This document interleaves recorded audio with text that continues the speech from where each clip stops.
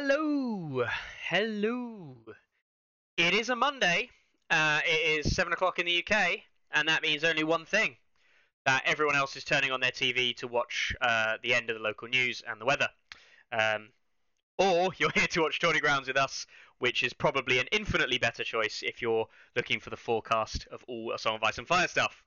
See what I did there? See, it was clever, right? Anyway, as per No, usual, it's not. my terrible, terrible time introducing this show is introduced by the not so terrible, not so sultry-looking man over there. It is Carlo. Uh, Carlo, the breaker of chains, the Kalasar leader of. I was going to say something beginning with K. I have nothing. And the man of many tournament wins. Carlo Many Cups, as we're now calling him. Always nice to have another cup. Mm-hmm. I really did actually legit get a cup, like a massive cup. Mm-hmm. That's not me holding it close to the camera. Like this is way bigger than me. Mm-hmm. It's impressive. What are you going to store in that one? I know you've got your Blood of Your Enemies in one of the ones from earlier on in the year. You've got you don't use one for like just pebbles that you find on beaches that you randomly scour. What's one this one going to be for? Tears, mostly tears. My tears, other people's tears. Just generic website tears. Yeah. People telling me the website doesn't work. Tears. That's what I'll put in that one. I don't. It has to be that big. That's how much. That's how much people make me cry. Eventually, you might have enough DNA among all those tears to actually create something as well, and you'll be the new Qyburn. Which, to be honest, I mean, you are basically Qyburn, unlikable and kind of mad. So, I prefer Tywin. You think you're Tywin. Anyway, we're here. Right. So, as the title of today's episode suggests, we are going to be discussing Redcar and our experience there. Obviously, the pair of us were away there at the weekend. It's not the only event that ran. We're going to look at a couple of other things as well. Do a bit of a tournament review kind of segment, if you will, or discussion. Had a couple of questions as well, which we're going to go through as well. And then we're going to see where it kind of takes us. We'll see what happens. Obviously, all of this works this week. Yeah, all of this is pending whether or not we have Carlo or Carlo's alternative, otherwise known as CarloBot. By the way, CarloBot has a much nicer personality than Carlo. Anyway, so mostly because he doesn't talk. This is the Simon censoring. This is what this is. Anyway, so yesterday we were at Redcar. Woke up at some I'm not 90% sure that this time exists on a Sunday morning, but something like 6 o'clock on Sunday morning. I didn't think Sundays had a 6 o'clock in the morning. No, not I have to say. I didn't get up that early. Mickey nobly, for some reason, decided to get the train, even though I had said I would give him a lift. So I won't lie, right? I chose to get the train because I hadn't done it. I hadn't got the train to Redcar from where I am before. And I wanted to experience it to see what the journey was like, and it wasn't that bad for the grand scheme of things, right? So it's something like I'm looking at thinking, maybe I can just go over to Redcar for games days and things like that, and not feel like that's an actual trek or an effort to do. But yeah, it was a pain in the fucking arse. They are close enough. Redcar is close enough to us that I really, really hope that we can play with them more often, but it's just far enough that it feels like it needs to be an event before people are able to go and play. Can't really just go for one game in the evening. I mean, could if we were desperate, but there's other places to play around the area. But it's hard to get people together. It's hard to get people arriving on the same day. Hard to grow a really consistent group, but they have a really good consistent group. I've seen the same guys a lot of times now. They've traveled. First time I ever met them actually was when they traveled over to just play in Liverpool. Met a good group of 5 of them, but there is maybe 8 to even possibly 10 all told of them playing out of the gaming figures store in Redcar. Gaming figures itself is honestly one of the biggest UK stockists, which, considering that it's just a small store, in a seaside town, Yeah. which is what Redcar is. It's like a really odd place for such an active community to exist. But Mhm. it just shows that it's not. It's interesting, actually. It goes on from a little bit around, the whole discussion we we're having about US, UK, lots of that kind of include, carried on the Discord quite a bit. People talking about like what the differences are and why the US has trouble. Redcar really isn't a very big place at all, and the area is hardly has hardly any kind of population density at all. But they've managed to achieve a really good, stable group of 10 players. Now, I'm not saying 10 players is mind blowing or anything like that, but it really shows that like it's not necessarily just population size and population density that gets you there. I think it's about kind of a community leaders and drivers that kind of create this community that people want to be part of. So I think they do great there. Like I really enjoy getting to play against those guys. Yeah, yeah. Redcar. I just wanted to point out, like, Redcar's not big at all. Uh, to put it in perspective, where I live in Darlington, and Darlington by comparison is probably larger than Redcar in terms of population. You got Middlesbrough that is kind of between me and Redcar. That's not big, but it is a city, basically as close as you get to a city in the UK anyway, outside of the likes of Birmingham and London. Um, and then realistically, there's the odd towns, mining villages, and things like this between there and Durham, but there's basically nothing between there and Durham, Yeah. and this is not a high population. Okay, that's not far; it's only a half an hour drive, but there's not a huge number of people that live in this area, and certainly not that many gaming groups. But yeah, no, I mean it was good. It was good. It was 16 people turned up in the end. Um, Mhm. we had one guy had to pull out because of COVID, as is this overhanging thing. Um, if you live in the UK, they've been talking about COVID being a big issue. Obviously, some countries have gone back into lockdown. Um, issues there. So we'll see how that all plans out in the end, I guess, to see where that all kind of leads to. But yeah, so Redcar was great. It was great. I got to go to the gaming figure store for the first time. Gavin there, lovely bloke by the way, Gav. Mhm. His store isn't big. I'm not going to sit here and make his store sound amazing. It really isn't that large. He probably has, I want to It is say, full though. It is oh no, full of stuff. so full. Like Um, the place is just floor to wall of stock and like almost like storage in that yeah, like it's not like a store where they got a bit of stock out and it's all spread out and they're trying to like get you what I mean to peruse and I'm not saying it's like piled up or anything but like like stores that are set up like like a shop shall we say. I mean like gaming figures is really like a gamer's store. like haven or like, you know what I mean? Like it's just Yeah, literally like it's just full of things that you want and they're all just like packed onto the shelves and everywhere you look there's something you're like, I'm quite interested in that game or oh wow. Or you're like, oh my god, look how much song stuff you have. Like you got all this stuff that like people don't even can't get anywhere. Like and yeah, it's really awesome that they are, like I say, one of the bigger suppliers and players in terms of like UK A Song of Ice and Fire. He orders a lot of stuff and provides a lot of the retail online stuff to all around the UK. Loads of people buy from him mhm. because it's great short store to support and he supports events, runs events, and that's what people want to do, and that's why people want to support his store. Yeah, and he does really enjoy the game as well. Mhm. I have a feeling I'm right in saying this. Gavin does actually play, but he doesn't play that often. Mhm. He does play other stuff as well as you'd expect.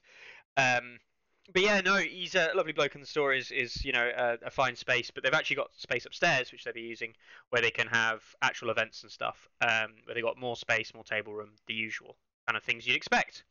Um, yeah, I mean, we're just talking about Redcar at this moment, isn't it? Yeah, talk about your town. Welcome to Tourney Round, where we talk about random towns in the UK. Um, so I guess the most important thing, or the next thing to mention, is the event itself. If anyone is interested, I'll give these guys a shout out now, and I'll probably do it later on anyway. The whole event was streamed. 8.5 hours worth of streaming. There's bits obviously where there's not much going on between games, but 8.5 hours streaming of the top table. And because Carlo is an absolute troll, he ended up on table 1 for game 1, and then won every game. So he just stayed on. So if you want to watch Targs beating different players and different lists, then watch the stream. Yeah, if you want to watch me play Drogo for 8 hours straight, then there's nowhere better to look. Like, like an absolute masterclass in some really. I do think that actually it's probably a really, really good stream. I haven't had time to look back on it, but like there were a lot of close games. There was a lot of games where I really did think I was going to lose. Forget like how good, we can all say like, oh, that person was a brilliant player, that person's a brilliant player, whatever. Every one of my games, I felt quite pushed. Every game there was a point where I was like, oh my, I might not win this. Mm-hmm. Which obviously, like normally my natural assumption is I'm going to win the game. And there's only a few games and a few moments where I'm like, oh my God, I might not win. And it happened to me a lot of times. Even my game against Dan, one of my regular opponents, who I would normally beat like every single week at the club. I'm not saying, he does beat me time to time, but like I would think that on a tournament day, like I'd be like, right, I'm definitely going to beat Dan. That was close. Pushed me much harder than he has for quite a while. So that was a really, really good, interesting game. And yeah, there was a lot of close ones. Really glad that I got to play Psycho Steve, who have played quite a few times in the past, and really brilliant games. Mm-hmm. Yeah, no, it was really good. You played Alan, right, to start off with, obviously game on screen there. Targ Mirror. Then you played Steve. No, then you played. Then I played Dan. Dan in a start versus Targ. Then Steve start versus Targ, and then myself. Yeah. Free Folk Targ. No, there was a lot to talk about there, and obviously the whole day was great. I got Brian, which was lovely. It's the first time I've played against Brian in the Free Folk Mirror. It's my first game. I always asked, how on earth do you manage to do all this stuff for games? How on earth do you do all these recaps and stuff? And I am surprised at how efficient he is at just taking photos and just like getting on with the game and just going boom, done, boom, done, boom, done. In that sense. But yeah, Free Folk Mirrors, man. Free Folk Mirrors. They're just truly sadness on Game of Thrones because you're like, how do we win this game? Now we sit on objectives. Brilliant. So yeah, that was a thing. Yeah, and then what did I play? I played against a guy from Leeds who'd come up for the event, Paul, who was a lovely bloke, Paul Whitehead, and played against his Lannisters, and he learned quite interestingly why Lannisters aren't very good at the moment. Knights of Castle Rock, he self-admitted it. He said like the amount of control and things that Lannisters do at the moment just isn't good compared to other factions. It's just not there. But he sounded like he was enjoying it. So yeah. So yeah, I think he did. Yeah, he came like just on the mid-table there with Lannisters, 2 wins, 2 losses, which is respectable. Yeah, absolutely. Nothing wrong with a 2-2. Nothing wrong with that at all. Then I played against Daryl, who I played prior in Dark Wings, Dark Words. And if Daryl is watching or watching this back, I will say, Daryl, when you play secret mission, objective, deck, game modes, whatever you want to call them, read the secret missions. People, and Daryl hates them, and I know a lot of other people have a lot against them. I don't know what you found, Carlo, in your game, but that was would have been against Steve, right? Yeah. There's a lot of backlash for secret missions still. because it adds. Someone was saying like adds complexity to the game. It adds an element of like extra bookkeeping, and I can Hmm. see some extent, the extra bookkeeping, which missions are in play, which ones aren't. Sometimes if you've got all four out at one time, you get confused about which pile's which and things like this. Um, and it is a thing that you sometimes just forget to read and check up on. I can understand that. I quite like them.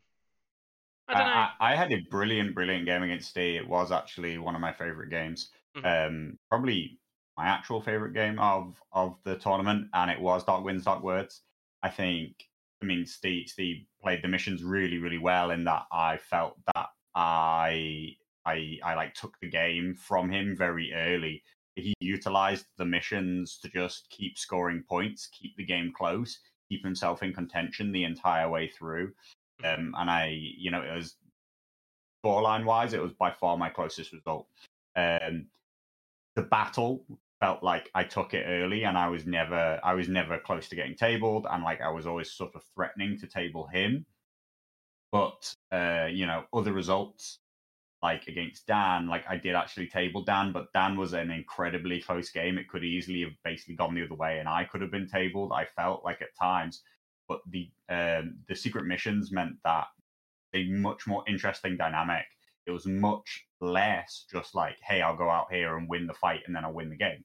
Yeah. Because Steve always had alternate routes to victory and he always had other things he could do, and it gave a really interesting dynamic to his fully Brendan Tully Cav outrider list. A fully Cav based dark list, 100% Cav, has a lot of ways to, 4 points. It has a lot more flexibility than like an infantry spam list, and I Mhm. think that's really important and interesting. That it also helps another dynamic to give value to certain types of lists. So yeah, I think that is brilliant. I do personally think that there should be secret missions utilized in tournaments. I like them, and I thought it was a brilliant game. Yeah. Yeah. No, definitely. I like the dynamic they add, although they are annoying, and I get that certain people don't like to think about them, certain people don't like to play around them. But I agree. I like secret mission game modes. Terra seems to say that they take too long. I actually think that Dark Winds, Dark Words definitely doesn't myself. I think Dark Winds, Dark Words is an incredibly fast scoring mode. You score for kills, you score for objectives Mhm. on the board, and you score for the objective missions. Like it's basically, in a way, it's like you're effectively playing like Dance with Dragons with Combined with extra scoring options on top, yeah. right? Or you're playing Clash, but it's not your commander that scores; it's like a variable thing that scores. I don't see how people can think that Dark Winds is a slow game mode. Personally, I really don't think it is. I think it's one of the fastest game modes. If you're playing it slow, it's because you've literally never read the mission cards before, and you're like taking too long to understand them. Mhm. And I guess, well, read the mission cards, guys. Yeah. I What can. Winds of Winter, I do have a slight like. Yes, I think the way that people like they need quite a high level of knowledge about the secret missions in Winds of Winter to play them quickly, because the whole segment where you draft the mission, the whole segment where you then play the mission at the start of each round, it effectively adds a whole like extra pre-phase to the game. It adds a pre-phase to every turn, well, every round. Pre-phase to the game, adds a pre-phase to the round. So I see how that slows the game down. Plus, you've got these 5 objectives, but you don't actually score them in Winds of Winter. So yes, I agree that Winds of Winter can be quite a slow mode. But There's Dark Wings, Dark also Words, I think is absolutely tournament viable. I think it's as fast as anything else. the big thing for me with Winds of Winter is the nature of how competitive the missions and the mission selection becomes in Winds of Winter. And what I mean by that is the subtleties of things like actually going up early in Winds of Winter can be the easiest way to lose the game, which Mm-hmm. seems like really counterintuitive. But you don't necessarily want to go up early by scoring a mission and things like this, and it's yeah, it's difficult. It is difficult in terms of managing that with wins, and I do have a bit of a problem with wins. And yeah, Aaron says there was only one game that went to time on Dark Wings, Dark Words. He believes, yeah. And I know my first game, so Game of Thrones, went to time for me. It's a free vote mirror. It's nearly always going to go to time. But It's yeah. quite interesting as like as a side discussion that Tara's basically saying it's not so much that the game will go to time, but that if you're less experienced with the secret missions, then he feels like there's too much time pressure, shall we call it. He doesn't call it time pressure, but he basically says that players will make mistakes. And it's an interesting concept. I'm not saying I'm right, but my viewpoint is that's part of knowing the game, right? Like that there has to be ways for one player to prove that they're better at the game, right? And if being better at the game is not making mistakes, we can make mistakes in any number of ways.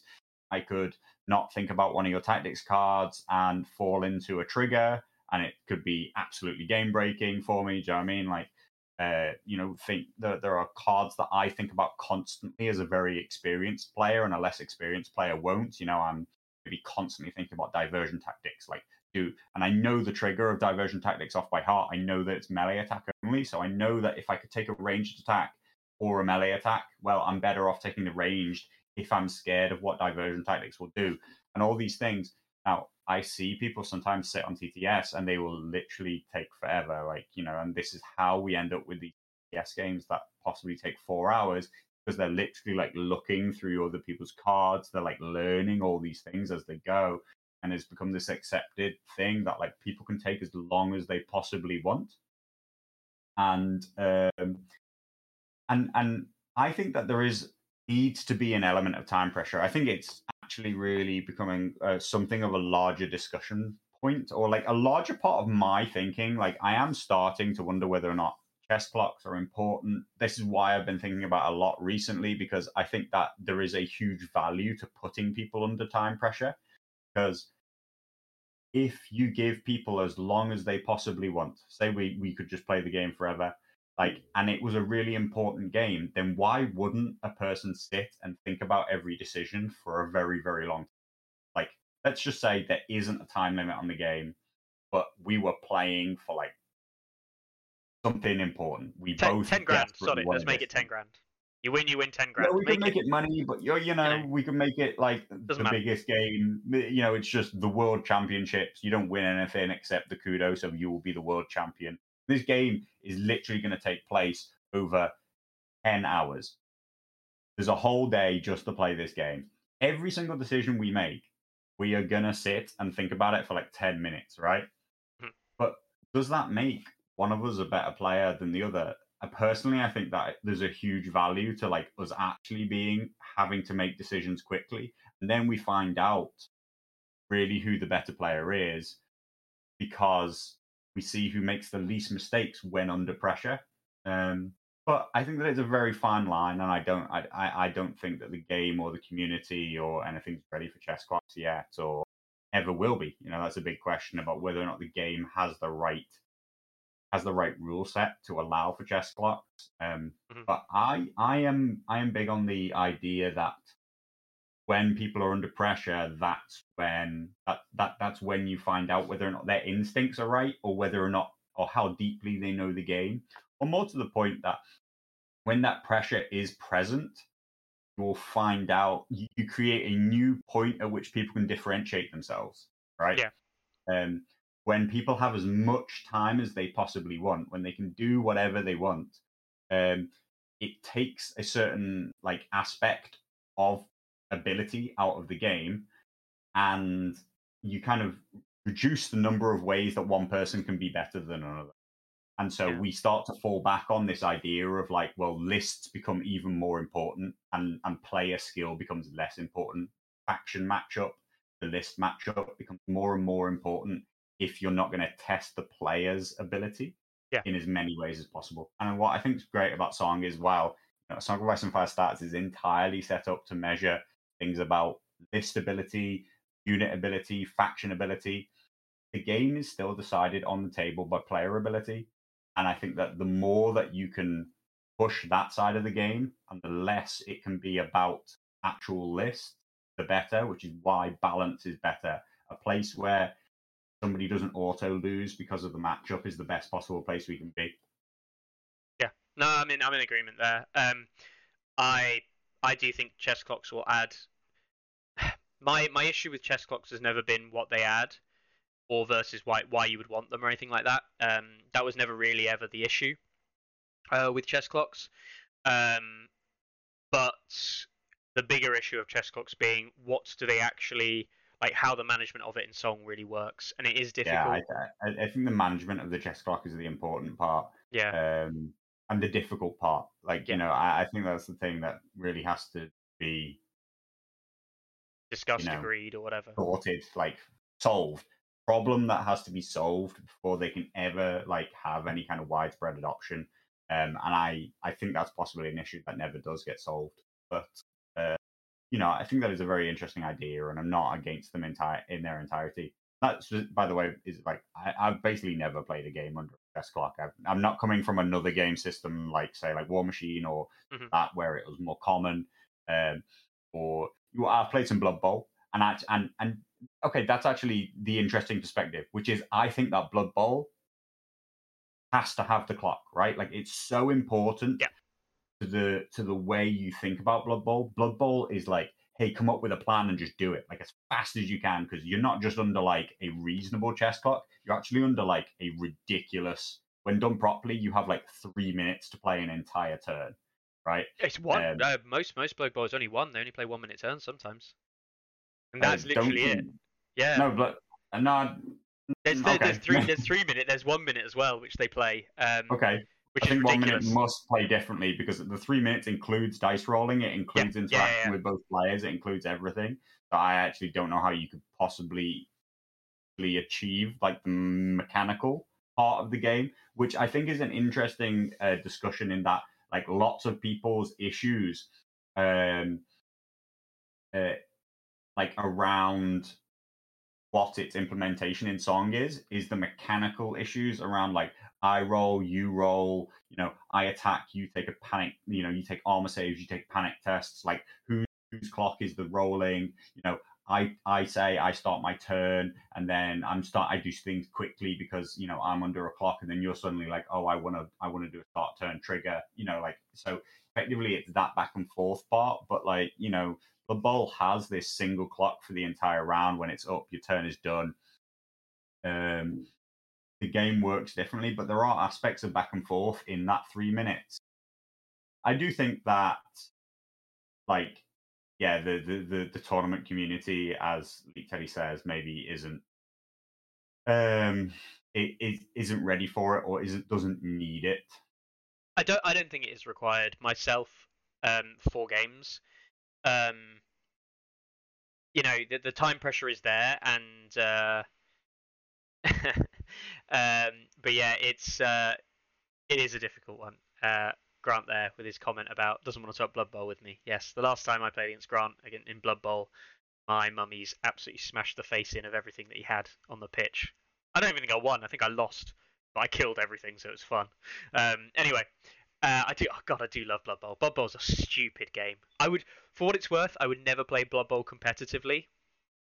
Not because of the chess clocks and things, but the game itself, right, and all the mechanics. But I never play it competitively. But I do see the value in the chess clocks and the decision making Mhm. tree that it creates.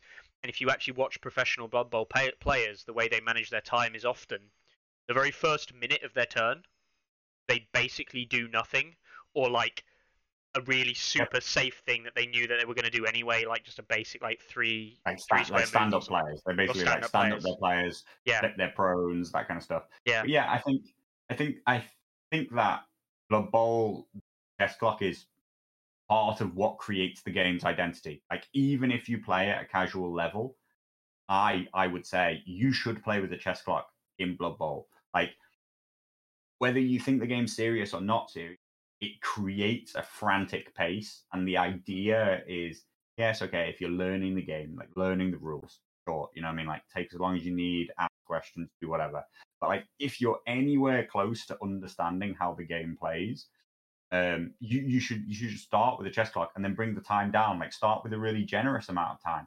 The actual concept that you're under pressure and you've got to make a snap decision is so interwoven into the way that Blood Bowl plays, because you could sit and calculate like your best routes for ages if you wanted. And I do think that there's an element of that with Song. It's not quite the same element. I think that the best play is much more obvious, or at least is to me as a very experienced player. It's not about calculating which one's the best or calculating like my chances that it might succeed.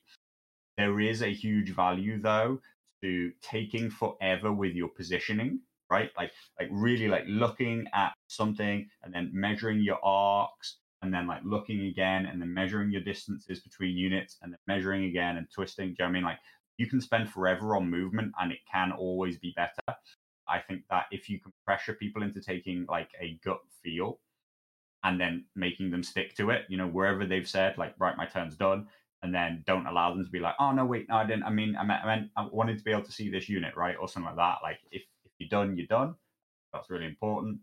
There's And also then, on that topic though, like when you're done, you're done. Like the going back to Song, um, the the interesting thing that I was thinking about myself was actually games against yourself, Carlo, and the games where I typically tend to win are the games where I don't actually sit at the table and actually game against you, if you know what I mean.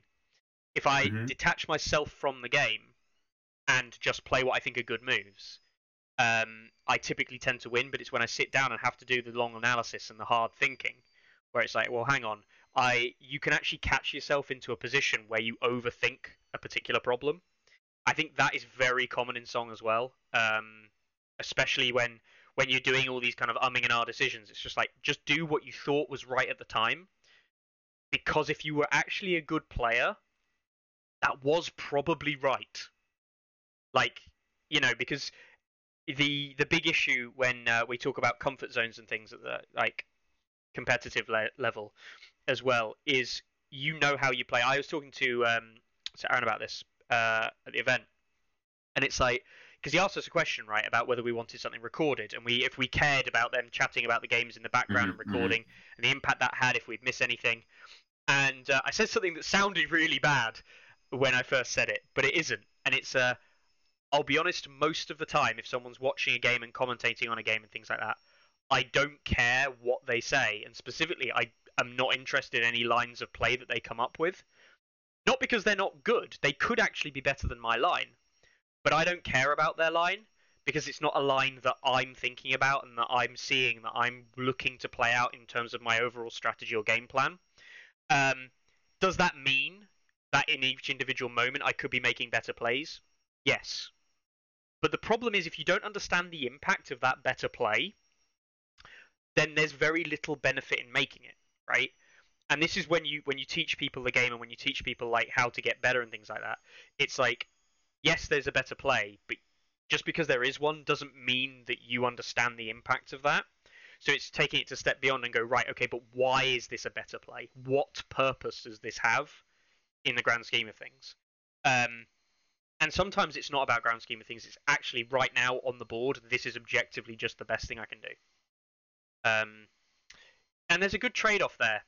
And movement and things going back to it is an interesting one there. And time pressure, going back to it, makes those snap decisions much more interesting. Yeah. Because you cannot just sit here and think about the possible repercussions of everything going on, like you were saying. Yeah, I find that players who take an incredibly long time generally, I feel what they have is they have an idea that they want to do, they have a turn that they want to play, and then what they do is they start thinking about every possible thing that might go wrong, start thinking about every single possible trigger that might happen, and then they get caught in this moment where they're just like, oh my god, like they're so paralyzed by all the things that could go wrong in their turn. But there was nothing wrong with their original play. Like, and they should just make it. Like, yes, there are times that you overlook something, and like it really does, it can absolutely fuck you over. Like, if you didn't think about a certain card, it can be game changing. But for most, like part of the skill, I think, is understanding for the faction or the commander or whatever you're playing against. Just keeping in your mind, like, there are just like 2-3 key, like one or two actually, mostly, like, really, by the time we get into three, it's not that important. There are just one or two important pieces of like trigger or rules or something that you need to keep in your mind, right? Like, I'm just thinking about Watcher on the wall, right? Like, I'm just thinking, will Watcher completely destroy me? Or do you know what I mean? Like, say I was playing Brendan, I was just like, what will Sentinel do? Right? Like, Sentinel's important. I need to know what Sentinel. All I'm thinking about the entire game, I'm just like, and this, does Sentinel matter? No. Cool. Go ahead. That was my gut feel. It still works. Sentinel isn't going to screw me over. Let's go on with it. If I think Sentinel and this card and Winter is Coming and Devastating Impact, I'm like, oh my god, like, you're just going to get into like you're just creating the perfect hand that your opponent could possibly have to exploit you, and you'll become paralyzed by what they might have. Yeah. And so I think that's what I think when, or at least that, the times when I've been incredibly slow, it's because I've managed to get myself paralyzed by this idea of what might happen. Whereas nearly always my first instinct was right. You know, just go with your gut feel. Very rarely is the second, third, and fourth thing that I thought about the thing that I go with, or even the thing that would have been the better choice. Yeah. No, I agree. And it's little, and it ends up being like little things that if you end up in the cycle of thinking, it's actually a little thing that you end up missing in the execution of the plan that you end up implementing in the end anyway, because you've been so many like, and Carlo explained this to me very well one time, but you end up thinking about shit that just doesn't matter, and the moment you start thinking about shit that just doesn't matter is the moment you're probably just going to lose the game, because it's just not helpful. And yeah, I mean, in our game, Carlo, there's an absolutely fucking perfect moment in our game where that happens, and it's really telling. And the moment is it's really dumb. I won't go into what it is now, but like, I look back at it earlier today. I thought about it as well today as well, and I was thinking, yeah, no, that I don't know thing when that it I was. did. I don't know when it was. I know what it was. It was the set. It was the feeding the veterans in the way that I did. Right. Yeah. Specifically, the placement of my trappers was I was about an inch out from Sentinel, and then it moves up Harmer, and I can make the exact play that I opened round 3 with, but I can do it all on round 2, which is a completely different kettle of fish. So yeah. Anyway, yeah, no, chess clocks not required. Probably too difficult to manage. But I do think it's something that I personally believe it's something that should be contemplated. There's probably ways you can do it.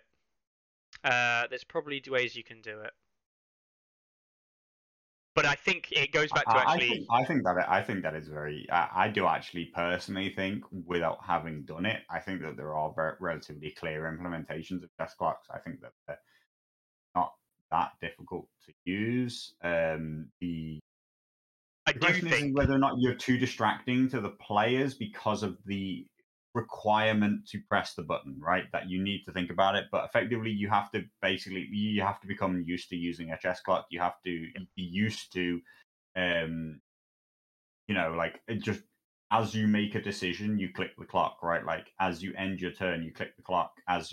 And so I do think that there are pretty clear, easy lines. People are like, oh, what about XYZ trigger or something like that? It's basically just like, I play my turn, I say, okay, I'm going to activate, and then you say, well, I want to do a start turn trigger.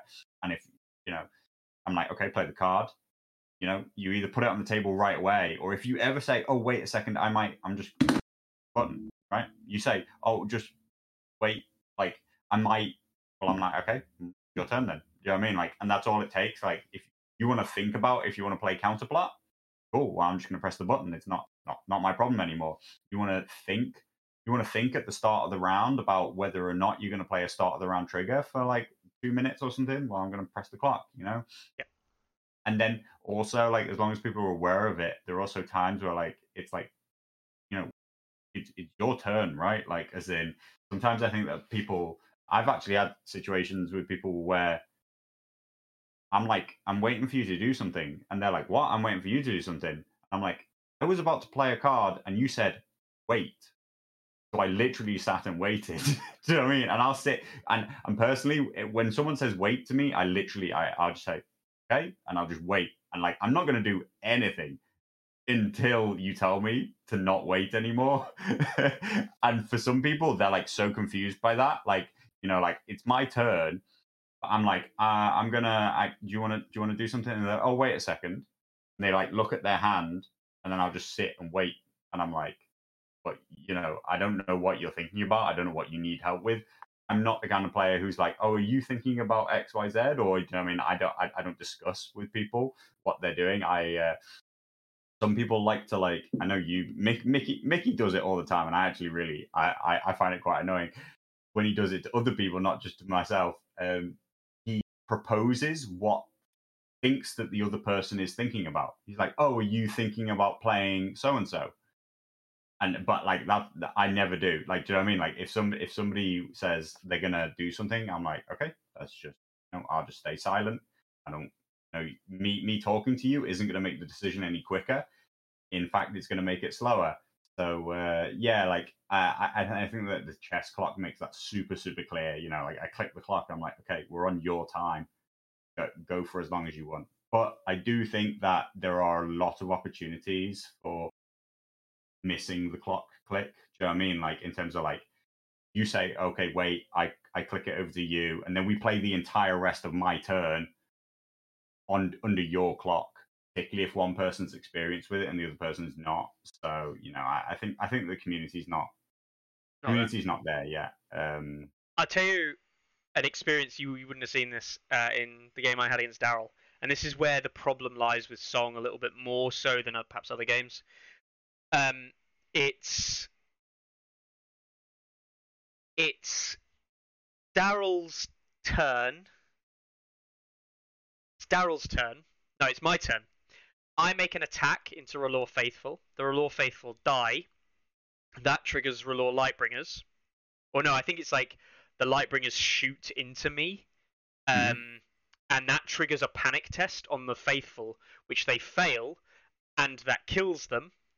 That failed panic test then triggers the Lightbringers to shoot me again, but I use Sentinel on the initial shot, but the destruction of the R'hllor Lightbringer, the Faithful is first, meaning that the Lightbringers get a second shot before Sentinel resolves, and then, still on Daryl's turn, I charge him with Sentinel, I resolve my attack, and all of that happens within one turn, if you will, under Daryl's Yeah, situation. And that's including then spread panics from the R'hllor Faithful onto my units and decisions about where they go. That was one turn, and I think between yeah, the panic fails and things being spread around and everything, 3 units got killed, yeah, and one of them got half killed because his Lightbringers lost half their ranks. I lost 2 units, and his Faithful died. It was a complete fucking mess. yeah, um, yeah. And I do think that yeah, and, that and and is those where, situations feel like they can be difficult to navigate. But I yeah, just think that I agree. whoever's currently like Active. moving active, Yeah, yeah, whoever's active, like both players can't be active in this game at the same time, no, right? Like you can't both be active. So you can be thinking, and you should always be thinking, so that when it comes to your active turn, that's not when you begin your thought process. Like you should be thinking while it's your opponent's active time. As they're maneuvering, you're thinking, oh, can I exploit that? Oh, which way is he going to face? And then like once he finishes, and you're like, are you done? Now's the point where you're like, yes, I can exploit, or no, I can't exploit, or that's gonna. You should already be thinking like as they face certain ways, whether or not they activate X, Y, Z. I'm going to activate another thing in return. But yeah, there are a lot of like unknowns in that. You can't always just be like ready to play because you don't know exactly what they're going to do. You haven't thought like, especially if they catch you off guard with some effect. that's But yeah, I do think I think that a clock will manage that whole situation fine, and yeah, it'll add. I don't think it'll detract from any of that game, or that big turn. yeah. No, I agree. And talk about like an example of a time where it's a decision, but like it's when you learn a matchup, when you learn certain things at like the higher levels, and there's a whole counter and counter to this. But even something things, one of the things that kind of happened in our game on Friday, was learning. Right, well, hang on, my opponent has a trigger at this, and I have a counter trigger to the same timing. But I'm not going to use my timing on my trigger unless he uses his trigger because of the way that they resolve. So something simple like Jorah using his scout openings order. Mhm. If you're playing, we play the Drogo versus Mance list a lot. Mance straight away, it's like, well, hang on, I've got predictable maneuvers in hand. I know you're going to do something with either an assault orders play from an NCU you've got available, or you're going to do something with, say, Vets or Drogo, typically. I can predictable maneuvers. I can target the unit where I think that that's going to be most applicable. Usually it's only one choice. Mhm. And it immediately goes, well, hang on, I've used a resource, you've used a resource. In the now, the thinkings go back to you. If you don't do it, I'm not going to play it. If you do it, I snap play it. Like it's that kind of thing is very important. But that's again something you only experience once you know a matchup very well, and the card triggers. Yeah, Ultimately, the yeah. card triggers. Yeah, I do think that it ultimately, like the speed at which you can expect people to play at, ultimately comes down to how experienced they are, Mhm. and how well they know every single part of, not every single part of the game. And I don't just mean the game. And so I'm talking about how well you know the game mode. You know what I mean? I know that I've been a lot slower recently to set the game up because I'm not like the documents aren't even right? Like I pull up war counts and I'm like, that's not right. I know that that's the old documents. Do you know what I mean? So like that really slows things down when I don't know the mode off by heart. I don't know all the rules off by heart. Like Dan's start cards have changed when like he'll play a card and then we both have to go and look up what the card actually does because he hasn't got a printout in there, so we both have to say, well, like, what does that card do now? Do you know what I mean? Because it's changed. So like it's not just like, hey, if you're experienced, like it's fine, right? Like there's always we're talking about the very specifics of like this game mode that you know well with an army that you know well, playing against an army that you know well. Like things can go really, really fast once you're like at that level of play. But like there can always be things that slow you down, and it's interesting that people don't want to be hindered. People don't want to feel hindered by the fact that they don't know their opponent's army. But at the same time, a person who does know everything about the game, feel like maybe they should be given value for that, right? Like they should that you are experienced and well researched, shall we call it, player who like knows everything about your opponent's lists. That should be a benefit to you. Was And I think that, like I say, I think that time pressure gives value to that benefit. There was a question before about whether or not yes. like well, I don't know which question you're looking at, but whether or not actually I think that time is a problem in tournament games. Yeah. I would say that my games generally don't go to time, like not like specifically, but so for me personally, what I feel is that um, effectively like there can personally I never ever give up on a game, or at least I try not to, right? Like even if I'm losing, I'm still trying to look for ways to win the game. Sometimes that means that I need there to be more turns, right? Like I need the game to go the entire length. That's one of the times that I feel this pressure the most is, I might be losing like 6-4, right? And I need us to go into a fifth and a sixth round. Like I need to keep your score down to 8 and 9 points. And like the game could finish 9-8 to you in round 5 by time, as an example, right? Mhm. And I will lose at that point, but I think that I have a chance to win the game on turn 6. Yeah. Now, does it actually finish on round 5 because of time? Maybe, maybe not. But the pressure I feel is that I need the game to go the full length and you're taking a long time, then I feel that I have to play incredibly quickly. Like recklessly quickly. I actually can't even think about my own choices properly. I can't think about my decisions properly because I have to play double speed to make sure that you keep time, right? Yeah. And that's the only time when I'm like, God, I wish there was I wish there was a chess clock here, because I feel that we've got this 2-hour game, and I think that you're taking an hour and a half of it, and I'm taking half an hour of it, right? Or, like less extreme, it could be an hour and 20 and 40 minutes. You're taking like twice as long as I am to take your turns, maybe. Or actually, in reality, there's something around 20 minutes of dead time between us. Round selection, setting the game up, stuff like that. You've taken 1 hour and I've taken 40 minutes. And we're going to get to time and we might not finish the 6th round. Whether or not it actually happens or not isn't important. That I feel that I have to play unreasonably quickly to make sure that it doesn't happen. And I have to play recklessly quickly. I know that if there's any kind of timing disparity between players, if a player is just genuinely a very, very slow player, we might not even be under time pressure. We might be playing for 4 hours. But if one person is taking 3 of those hours and the other person is taking 1 of those hours, then it's incredibly detrimental to the quicker player. Like, the quicker player will become agitated by the speed at which the slower player plays. They will make faster and faster and faster snap decisions because they want the game to speed up. And they're trying to show their opponent how quickly they want them to play. If their opponent literally just doesn't pick up on the fact that they are slow playing in any given way, then it's a huge detriment to their opponent. And the problem is that it's beneficial to the slow player. No matter which way you look at it, whether the game goes to time or not, it's beneficial to the player playing slowly because they double, triple, quadruple think about everything. They spend ages on their positioning. They spend ages on every decision. And the fast player actually spends less and less and less times on their decisions, less times than they even normally would against a normal speed opponent.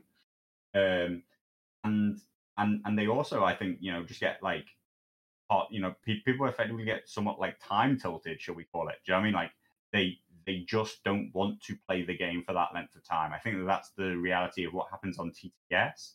There may not be real time pressure. There could actually be real time pressure in that one person's like, look, I need to go to bed. It's it's 2 a.m. in my country, right? Do you know what I mean? I agreed to play this game with you. I didn't agree to play a 5-hour game with you. I need to go to bed. And the other person's well, it's the middle of the day for me, so I don't mind. I'll just, or it's the weekend, I've got nothing else to do. Tournaments are quite different. The 2 hours, I do think that is enough time to get through the game, as long as both people play with a certain speed.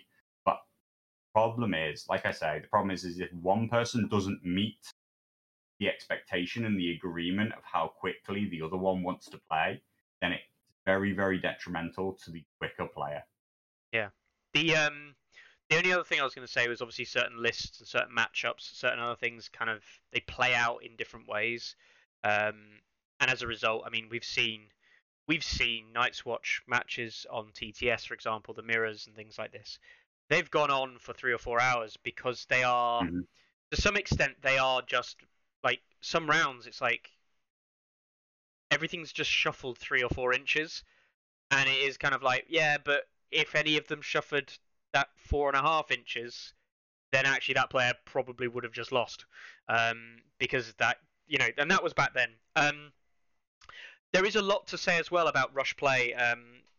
One of the gaming against Brian, I was hemorrhaging. I never say this word properly, and I'm not going to say it.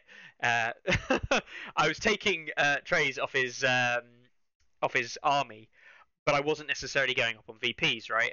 I was killing units worth points, but the way that the board was and the control and things like that, I'm not necessarily gaining a huge advantage over him. And I realized that actually, specifically the last, we had 18, 20 minutes left to go, and it was they said we had about that long left. And for me, it was well, hang on. I'm opening player, I'm playing free folk, I have the opportunity to just play Endless Horde and put a raider unit on the board if I want to, because I haven't lost a unit at this point. I can just bring on a raider unit and just throw him up the board over here and probably kill, wipe out a unit of my opponent, push him off the board on that objective, and I maybe get a standard victory over a crushing, over a minor, sorry, because the game was close. But the problem was, I was like, but hang on, that doesn't necessarily pay off for me this round. That might take me an extra round to do. If this game goes to round 6, I 100% of the case, outside of crazy dice rolls, I'm in a much better position. I've got more units on the board. He's played both of his Endless Swords. I'm going to win this game. I have the resources. Mm-hmm. That way, nothing against Brian at all in that sense. He wasn't slow playing or anything like that. It's just the nature of the matchup. But vice versa, the game was never going to go to round 6 at that rate.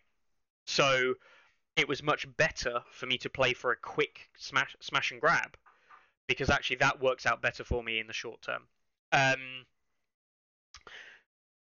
There's things like that do happen in tournaments, and we've seen it. I've literally seen it happen in events as well, where people are like, right, well, we're nearing the time thing. I'm going to make quite a reckless play, but the reckless play solidifies a win for me, rather than actually makes it a crushing win or something like that. So, yeah, it's... I don't have a problem with time. I've never really had an issue with it. But it is a thing that obviously that plays into the game and is important. On topics from chat, I'm going to go actually read other questions that we have had. And this one was a while ago. That was a long time. We spent a long time talking about time. This is from Carly. What was the toughest decisions in the tournament for yourself and myself? I know one tough decision I had, which was the Endless Sword one I just discussed there. That was a tough decision because I had the opportunity to go, right, well, I'm going to win the game if I do this. I win the game if I just activate some Thens and kill off Tormund Commander with my order. But I don't objectively know which one is going to be better for me in the short term versus the long term, and if the game's going to go long term. Aside from that, decisions in Carlo's games, or in Carlo's game, I made a poor decision, a bad decision on a predictable movers on round 1, which I did think was the right play to make at the time, but probably wasn't. But yeah. So, Carlo? Definitely the single hardest choice was in the game against Dan, against Starks. I had Drogo stuck in on very low wounds. He was engaged by the unit of Sworn Swords in the front and Eddard's Honor Guard in the flank. Oof. And then I had some very low health veterans. I think, I might have healed them up a bit by now, but they're like basically my two hard hitting units. They're like they were both in trouble. They were both quite isolated. They were both in a bad place. But I was opening round 3, right? Like, so this wasn't where I thought I was going to be. I thought I was going to be pushing through and really, like this was going to be the point where I took the game. I'm nearly always playing for, like, if I'm first on round 1, I'm playing for a huge play at the start of round 3 to like really take the game. Or if I'm playing on turn 2, then if it turns up on turn 2, then yeah, sure. But basically, I'm playing for turn 4, right? Like, I'm playing to like minimize my loss on turn 3 to move to a powerful turn. But here we were on my powerful play, and I only had risks. Like, I had nothing good. I would hope. The Sworn Swords in front of me, they could possibly be killed by a swords attack by Drogo, but that doesn't get me out of combat with Eddard. And I was also very, very scared at the time of Fury for the Fallen. So in the end, the decision I made was to activate Drogo and play Ride by Attack, get out of combat. Even though it didn't even kill the Sworn Swords on 3 wounds in front of me. But just this decision about whether or not to open with swords, which is like basically a play I had planned for since literal deployment. Like, my entire game had been set up that, like, I will kill something with Drogo at the start of round 3. And the way things had played out, it just wasn't going to happen for me. Like, it wasn't there. And it was a very hard decision to abandon what felt like it had been my entire game strategy. I mean, whether or not it's the right choice, I don't know. Like, I still don't know. Actually, Dan responded with a swords assault orders because I left the tactics board open. Of course, I activated first instead of taking an NCU first. went against all of my own gut feel, like of good play. But I did it anyway because I had the card and I thought it might save me. It did force him to play Assault Orders, which is an important card, so I effectively drew that out. It would have been a risk to attack with Drogo to hopefully kill the unit, and he might have died anyway. So basically, yeah, I definitely feel like that was the hardest choice I made at the start of round 3 against Dan. I guess I won the game in the end. I guess I won, but it wasn't a decision I was happy with at the time. I felt like I only had bad choices. I think when you're having to make really hard choices, it's because you only have bad choices. Mm-hmm. Yeah. Cool. All right. So, I've just distracted Carlo for a moment. More on that in like 2 seconds. So decisions. There are always difficult ones, right? Every game has probably a moment of a difficult decision. Most games, but the level of that difficulty, it's like sometimes it's like the difficult decision is not that impactful, and I don't mean that in a negative sense. Like it's a case of how do I do this versus how do I do that versus how do I turn this situation into a winning one. That's a much harder decision to come to, and there are times, certainly in the game against Carlo, where there's key decisions that I perhaps made mistakes with.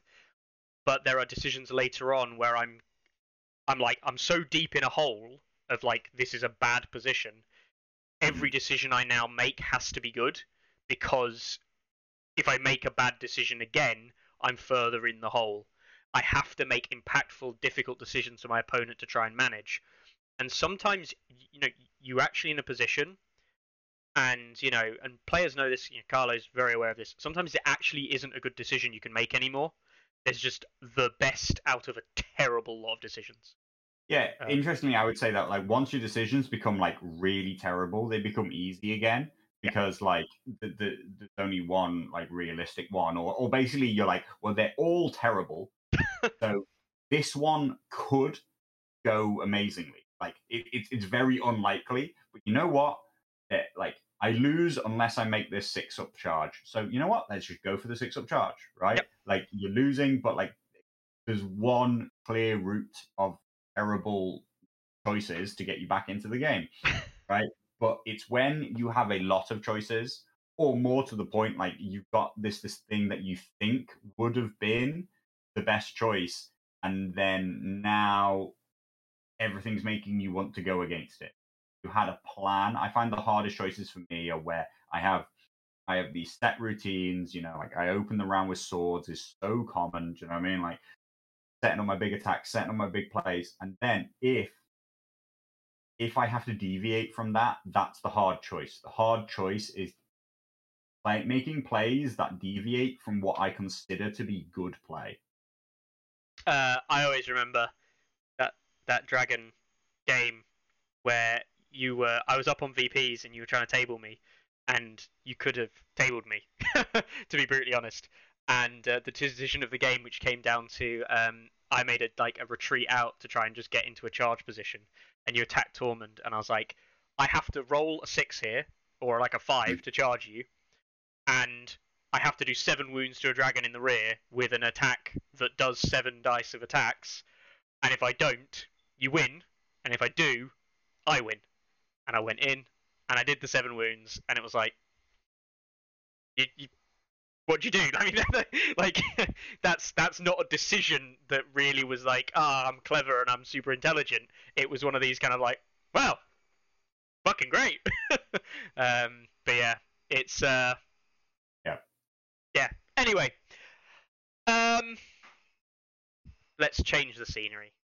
Fuck this Wow. up. Let's go back to here. It works on here fine. Shouldn't have brought the Visions back. I haven't used the Visions background in like literally forever. Oh, was that muted? We were muted on there? We were literally even muted on there. I am fucking brilliant. Awesome. Yeah. Brilliant. Yeah. Never use other scenery, guys. The other one, this Visions one, that one is bad. Also, celebrate GN. He said, yay, no sound. Also, turns out that muting everyone on the stream, Carlo, is the best way to get engagement. There we go. Oh no. Anyway, Why okay. do you guys turn up? For everybody who answered Mickey's questionnaire, thank you. Mickey's questionnaire was prompted because I asked Mickey, why the fuck do people turn up to Tourney grounds? It's shit.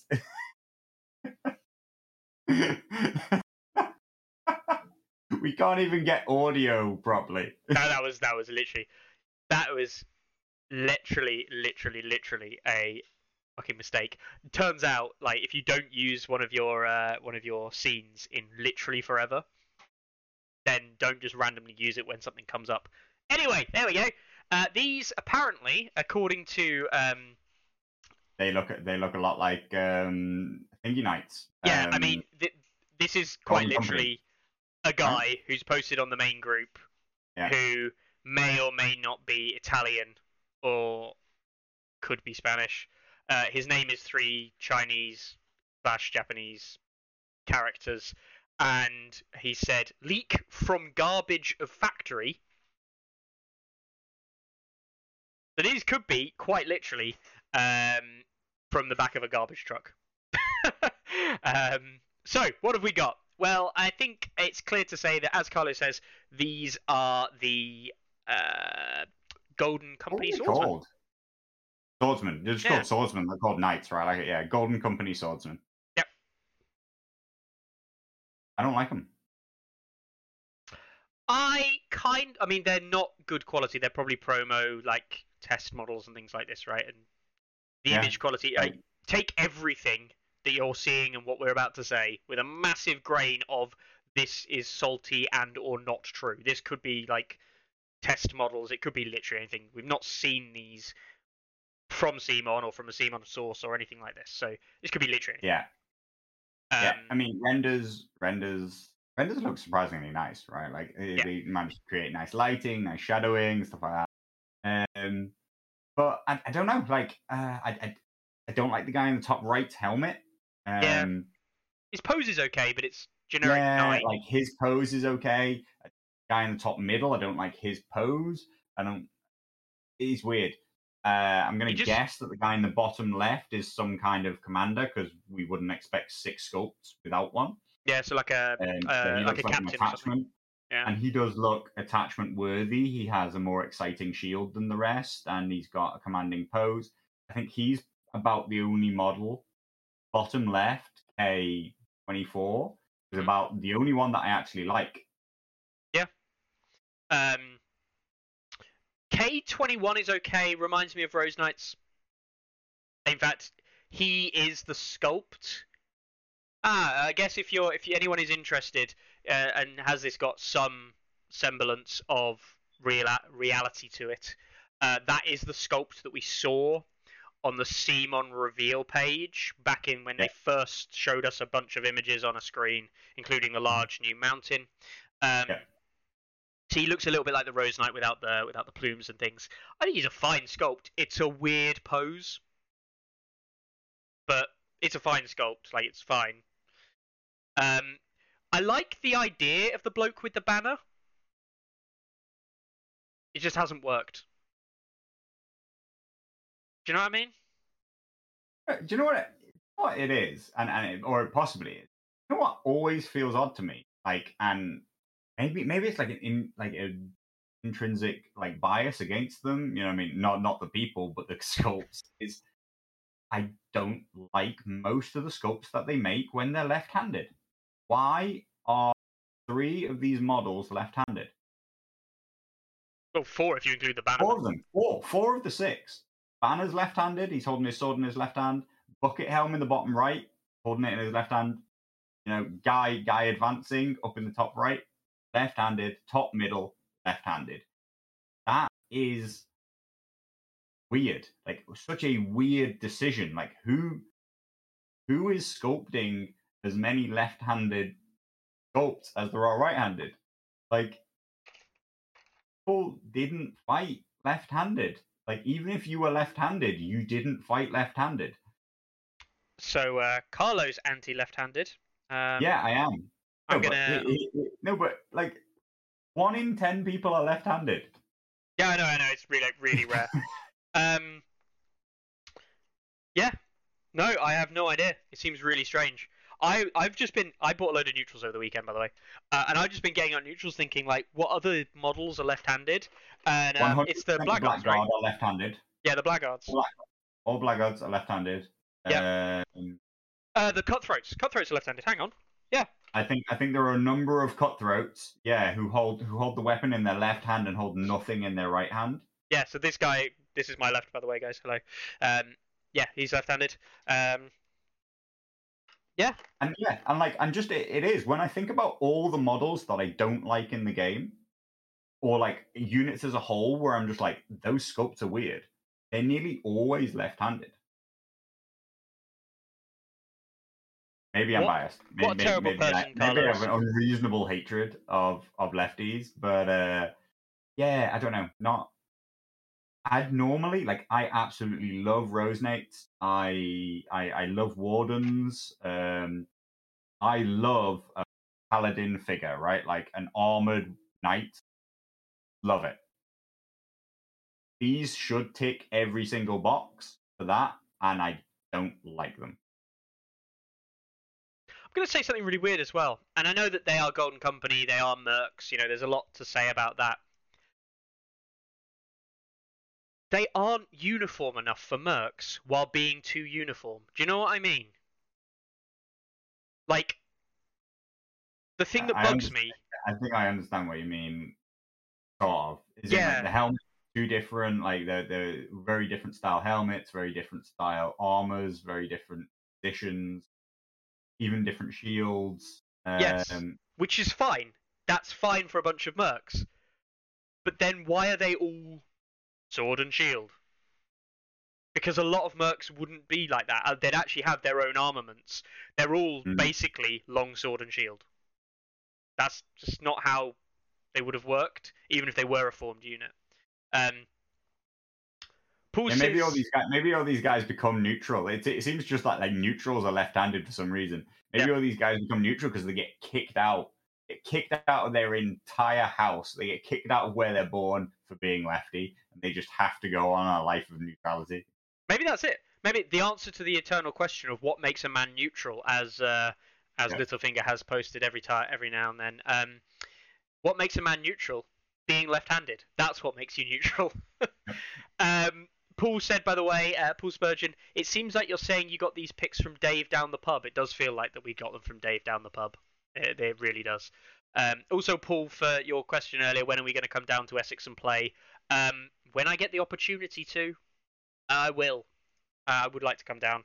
Give me an excuse to visit the family as well, which, God forbid, anyone does that. All right. Should we move on to the other thing that we saw? We've got. That's Golden Company Swordsman.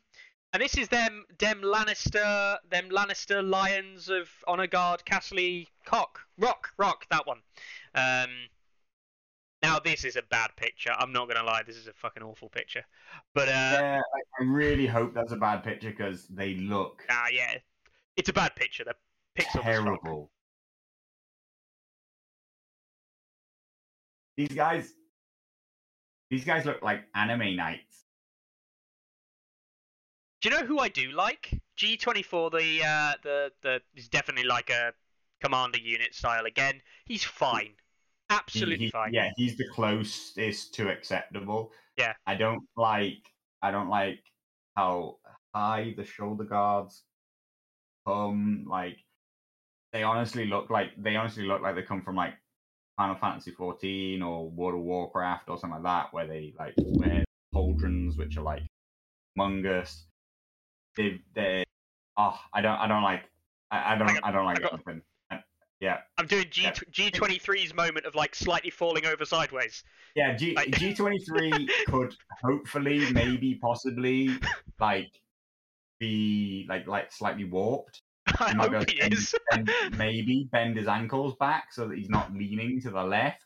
Till then, God. The thing is, like, the poses aren't even bad. Like G22 and G21 aren't like stereotypically bad poses. They are classic knightly poses, you know, shield in front, sword behind, or sword raised above with leading shield. Like, those are classic. Like, the G21, by the way, is basically exactly the same as the sculpt for the Stormcrow Mercs. One of the Stormcrow Mercs is basically exactly the same sculpt. Yeah. But it looks worse. Yeah.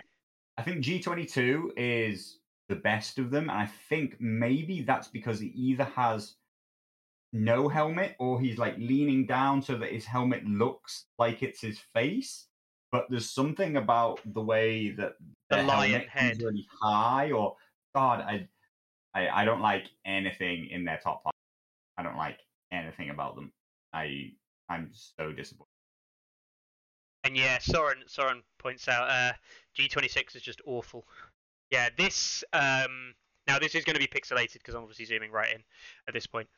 This kind of stance with the tiny little banner, the banner's rubbish. It's too small for a supposedly honor guard unit. You'd want their banner to be massive.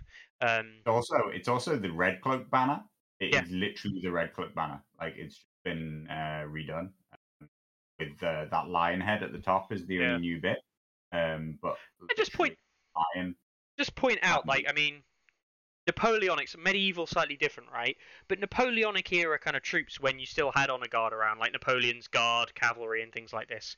And it was very much a Napoleonic thing anyway. But it was still true of slightly pre that and post that. But like having banners and having this big sigil of who you were was vitally important on the battlefield, to the point where like there was a thing where you'd capture the enemy's colors, and controlling the other person's standards was an actual thing in the battlefield. I'm not even gonna lie. If I was G26 here, that's his name now, by the way, just G26. If I was G26, I'd literally drop this. I'd just be like, nah. Why am I carrying this around? Shit. Leave it home. Now that we've zoomed in on him, G24, like his helmet is crazy. Like his little head with a helmet here. Oh God, I don't. No. His head. Hang on. His head ends what there. What have they the done helmet to my ends beautiful here. Lannisters? Oh dear. How many of them left-handed? The banner bearer is the banner bearer is the only one. They seem to love this idea that the banner bearer holds the banner in the right hand and then holds their weapon in the left. Which no one did. Everyone held banners two hands. Everyone held banners two-handed. You wouldn't wield a sword and a banner, and if you then had to use the banner, you would use your sword in the right hand, and you potentially wouldn't even have a shield necessarily, but you just use your weapon in your right hand. You never wielded a sword and a banner at the same time. Yeah, and Ilya's absolutely right. Like these are just like literally from an MMO over the top armor, the stuff where like, okay, it is literally like an MMO, and this actually feels like a reality here, which is like they've basically made a load of good stuff, right? They were really happy with it. Now they need to make new content, and they have to ask themselves, how do we make it cooler than it used to be? Because this is supposed to be better than the other stuff, right? So how do we make it?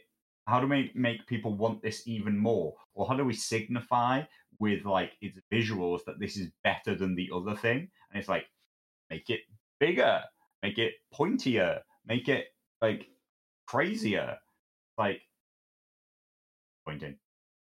I'm just gonna show up the new Lannister sculpt. By the way, I've also been given this. So this is actually super secret.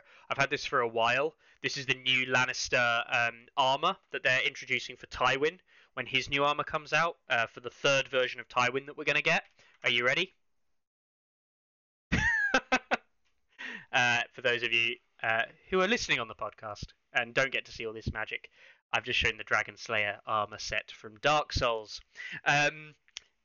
Yeah, this is, I mean, like, I'm not gonna lie. I think this armor looks better. Okay, it's a 3D render. Okay, it's more graphic. That looks better than this. This is completely fantasy made up. This is mild fantasy made up. Yeah. I hope that they look better in person. I really do. I mean, these, as I was saying, like, if these have fallen out of a garbage truck in the middle of France or Italy or Spain or wherever, right, and have been picked up some guy, random Chinese guy, and like pasted to some Italian place,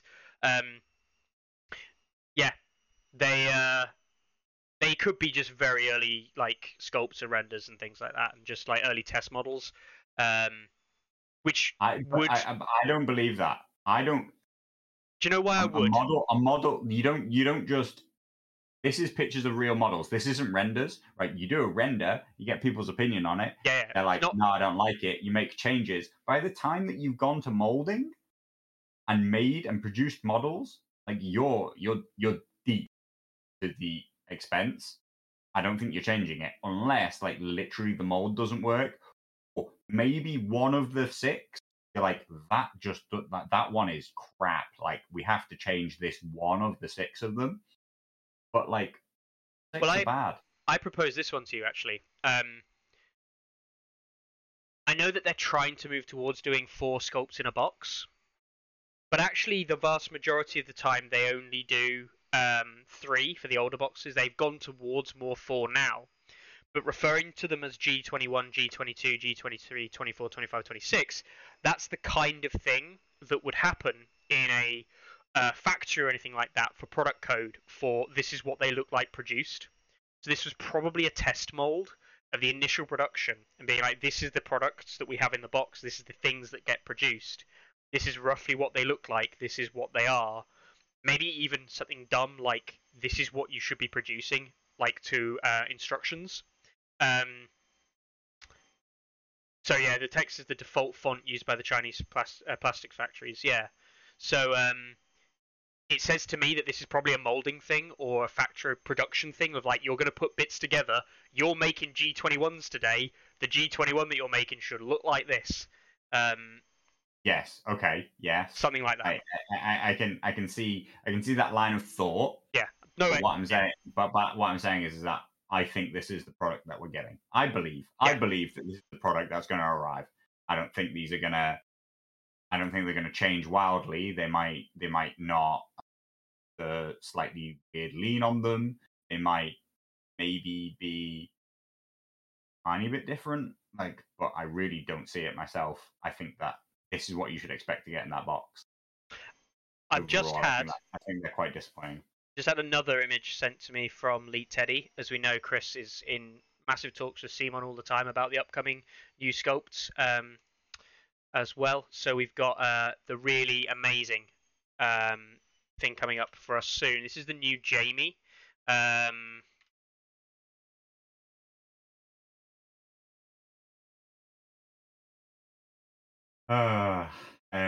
Too true. Yeah, no. I'm just gonna say they're okay.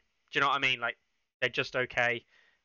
They're not amazing. I hope that they look better in real life. I really hope that the quality of the images that we're seeing here is so bad that they look better in real life. I'm not even gonna lie, right? This could be the quality of the image, but I'm going to go back to the swordsman here for a second. But Kate 22, do you not think he looks a little bit like an alien? I think that's being unfair to the image quality. Maybe, like, do you know what I mean? Like, I think he's unhelmeted. Like, he actually would maybe. I mean, it could be a hairline, could be better, but like the overall pose, overall like aesthetic is a thing that I think is off on both of them. I think that the Lannisters make the Golden Company look passable. Yeah. Anyway, there you go. That was a thing. I'm glad I randomly just found that. It's oh god, yeah, of course. Didn't occur to me that G24, the model in the bottom left here, if it's anything that we are thinking might come out, this could be the Sentinel Enforcer. Mm-hmm.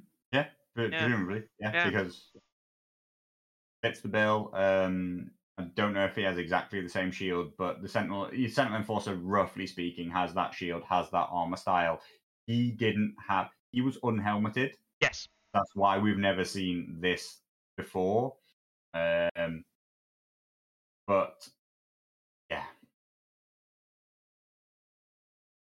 not looking good, is it? Well, I mean, I can't say it's not looking good. Just a bit of a shame. I don't like them. I don't like them. That's just disappointing because normally they really hit the mark, especially recently. Uh, Yeah, much. I think mostly they knock it out the park. But ever since I saw even we saw the box art image of these guys, I was already worried. I was already thinking that doesn't look good. And I think the modelers have actually just followed the brief of what they've been given, which is way over the top. Like, I actually don't. I think given what they've been told to make, given what like they seem to be heading for, they've actually achieved what they wanted to go for. But I think that's crazy aesthetic, a crazy anime style MMO game, end game paladin, as Ilya says. Like, it is so unrealistic. And the game, outside of the dragons, like, do you know what I mean? Like, outside of the dragons and some really unique things to the world, the game has always been relatively well grounded Yeah. in some kind of reality. And I think that they don't fit the aesthetic of that. No. No. Yeah. They're just. They're the Golden Company swordsmen are fine. They look like they don't quite fit the bill for dismounted hedge knights, which is what I would have liked to have seen perhaps a little bit more of. Obviously, they're not dismounted hedge knights, but that would have been the aesthetic I would have liked. I mean, the hedge knight models are lovely. If you've not picked up a box of hedge knights, pick them up. The models, the 4 unique sculpts you get in that box are nice, and people do some really great stuff. There is scope with the Golden Company here with what looks like to be flat shields and other things. There's a lot of scope for modding. I do think that the likes of Dan from our club, Carlo, will get his hands on these. Tim might get his hands on these and do some really nice stuff with them. Yeah, I do think that the neutrals, particularly, like they look like maybe given a bit more variety, you could actually come up with 12 very unique sculpts that look good. Like, I think that they're very, because there is enough difference in their armor. Yeah, it really opens the door to you adding any other bits that you want in, some new weapons, more different helmet styles, more bucket helmets if you want to put them on, different ranges. And I think that can mix and match really well. I think that they have room for good conversions here. I outside of like head swapping every single one of them, I and even then I still think shoulders are over the top, and I don't really know how you rescue them. I don't know what. those pauldrons do annoy me.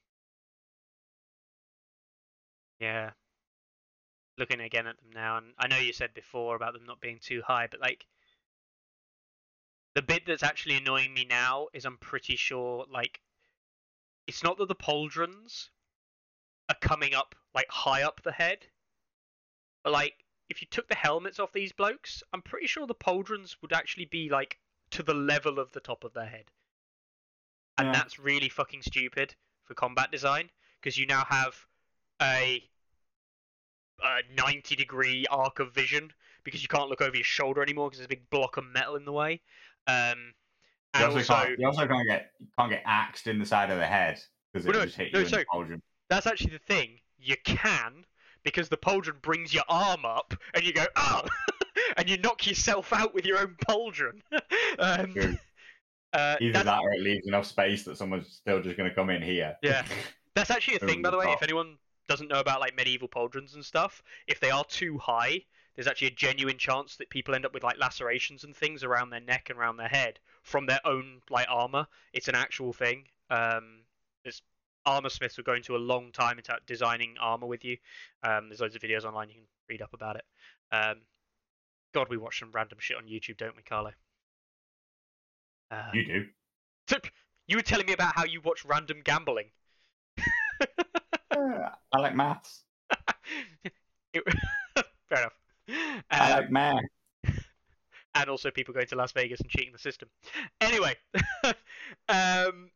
All right. So that was a bit out of random. Anyway, back to Redcar.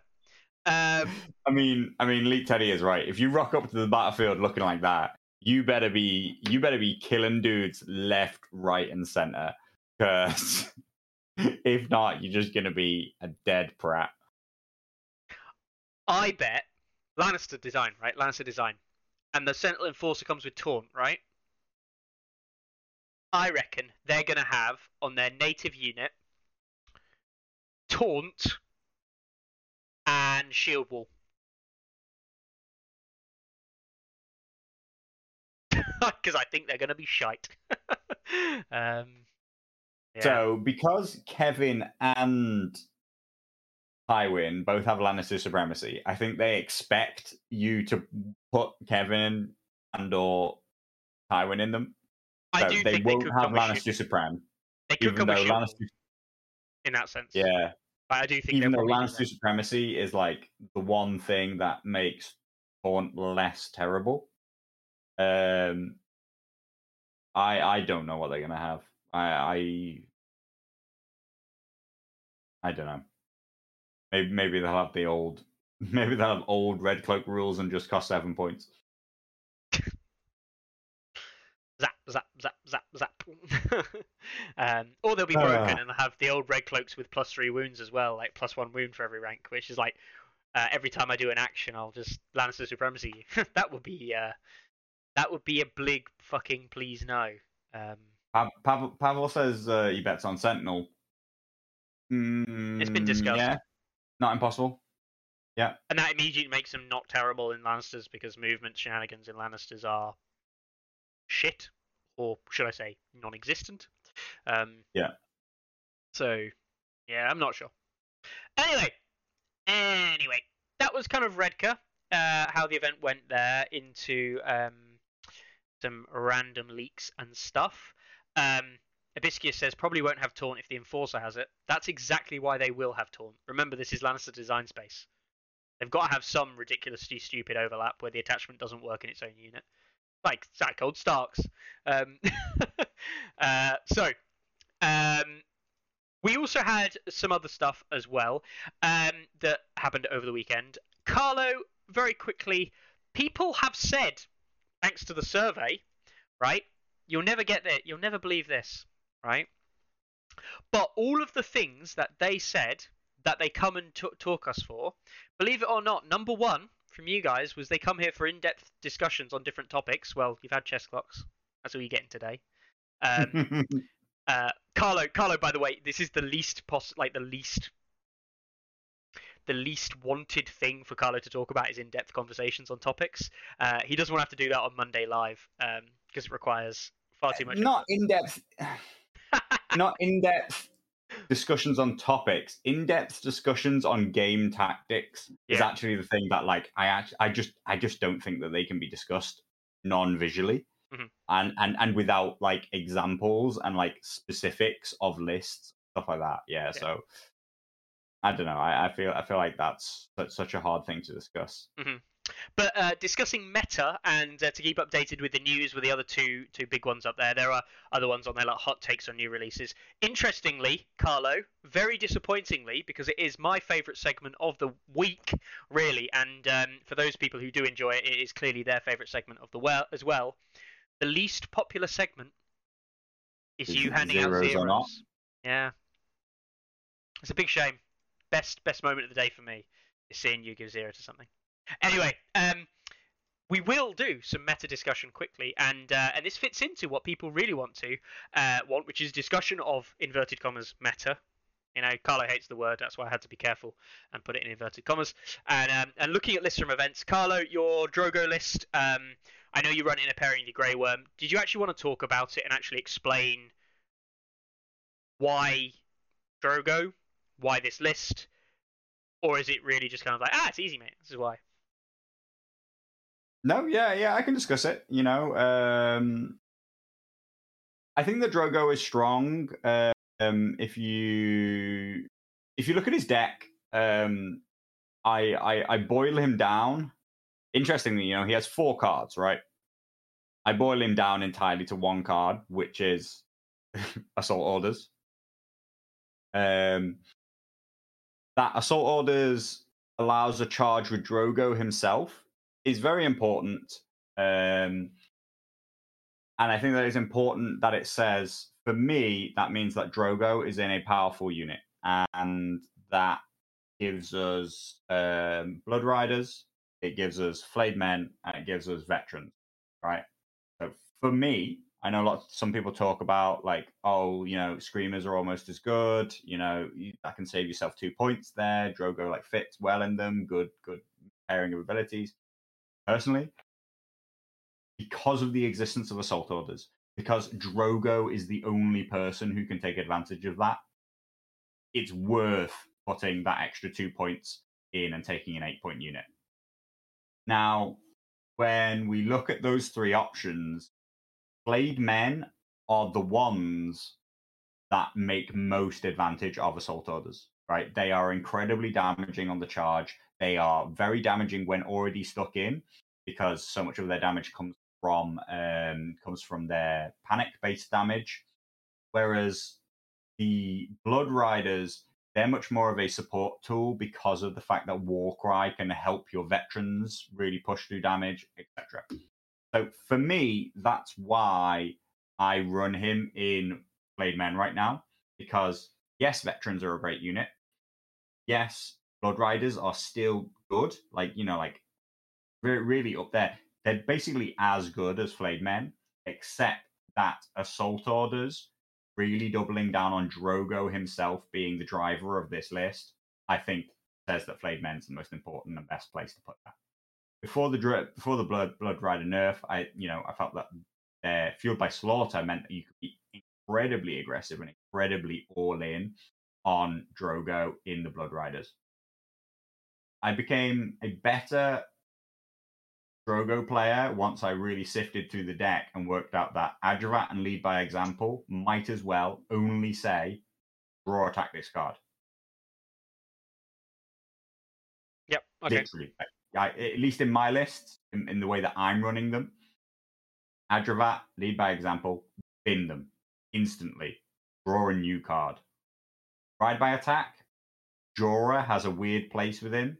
Sometimes it can get you out of a bad situation where you want to be on the other side of a unit, but you're stuck engaged with them, but you can't kill them. But it effectively only works on movement 6 units, so it only works on veterans, really, in reality, or Jorah, because a movement 5 unit can't jump through a unit. It can only kind of glance it, and that's if you're not engaged. Yeah. So of those 4 cards, Assault Orders is the only one that matters, and yet I believe in Assault Orders so much that he is a worthwhile commander for that one thing. There is an added bonus, which is that Adjuvat and Lead by Example help you play through your deck quicker. I might not be happy with Drogo if those 2 cards didn't allow me to draw cards. Mm-hmm. Swift Retreat, is the card that he removes retreat from the deck. Sudden Retreat. You also have to consider with Targaryen commanders what card you remove, and there are some that are incredibly important. Sudden Retreat is not the best card to lose, but it's also not the worst. Swift Reposition, super important card in my opinion. Overrun, entirely based on the situation, but mostly a pretty weak card, I would say.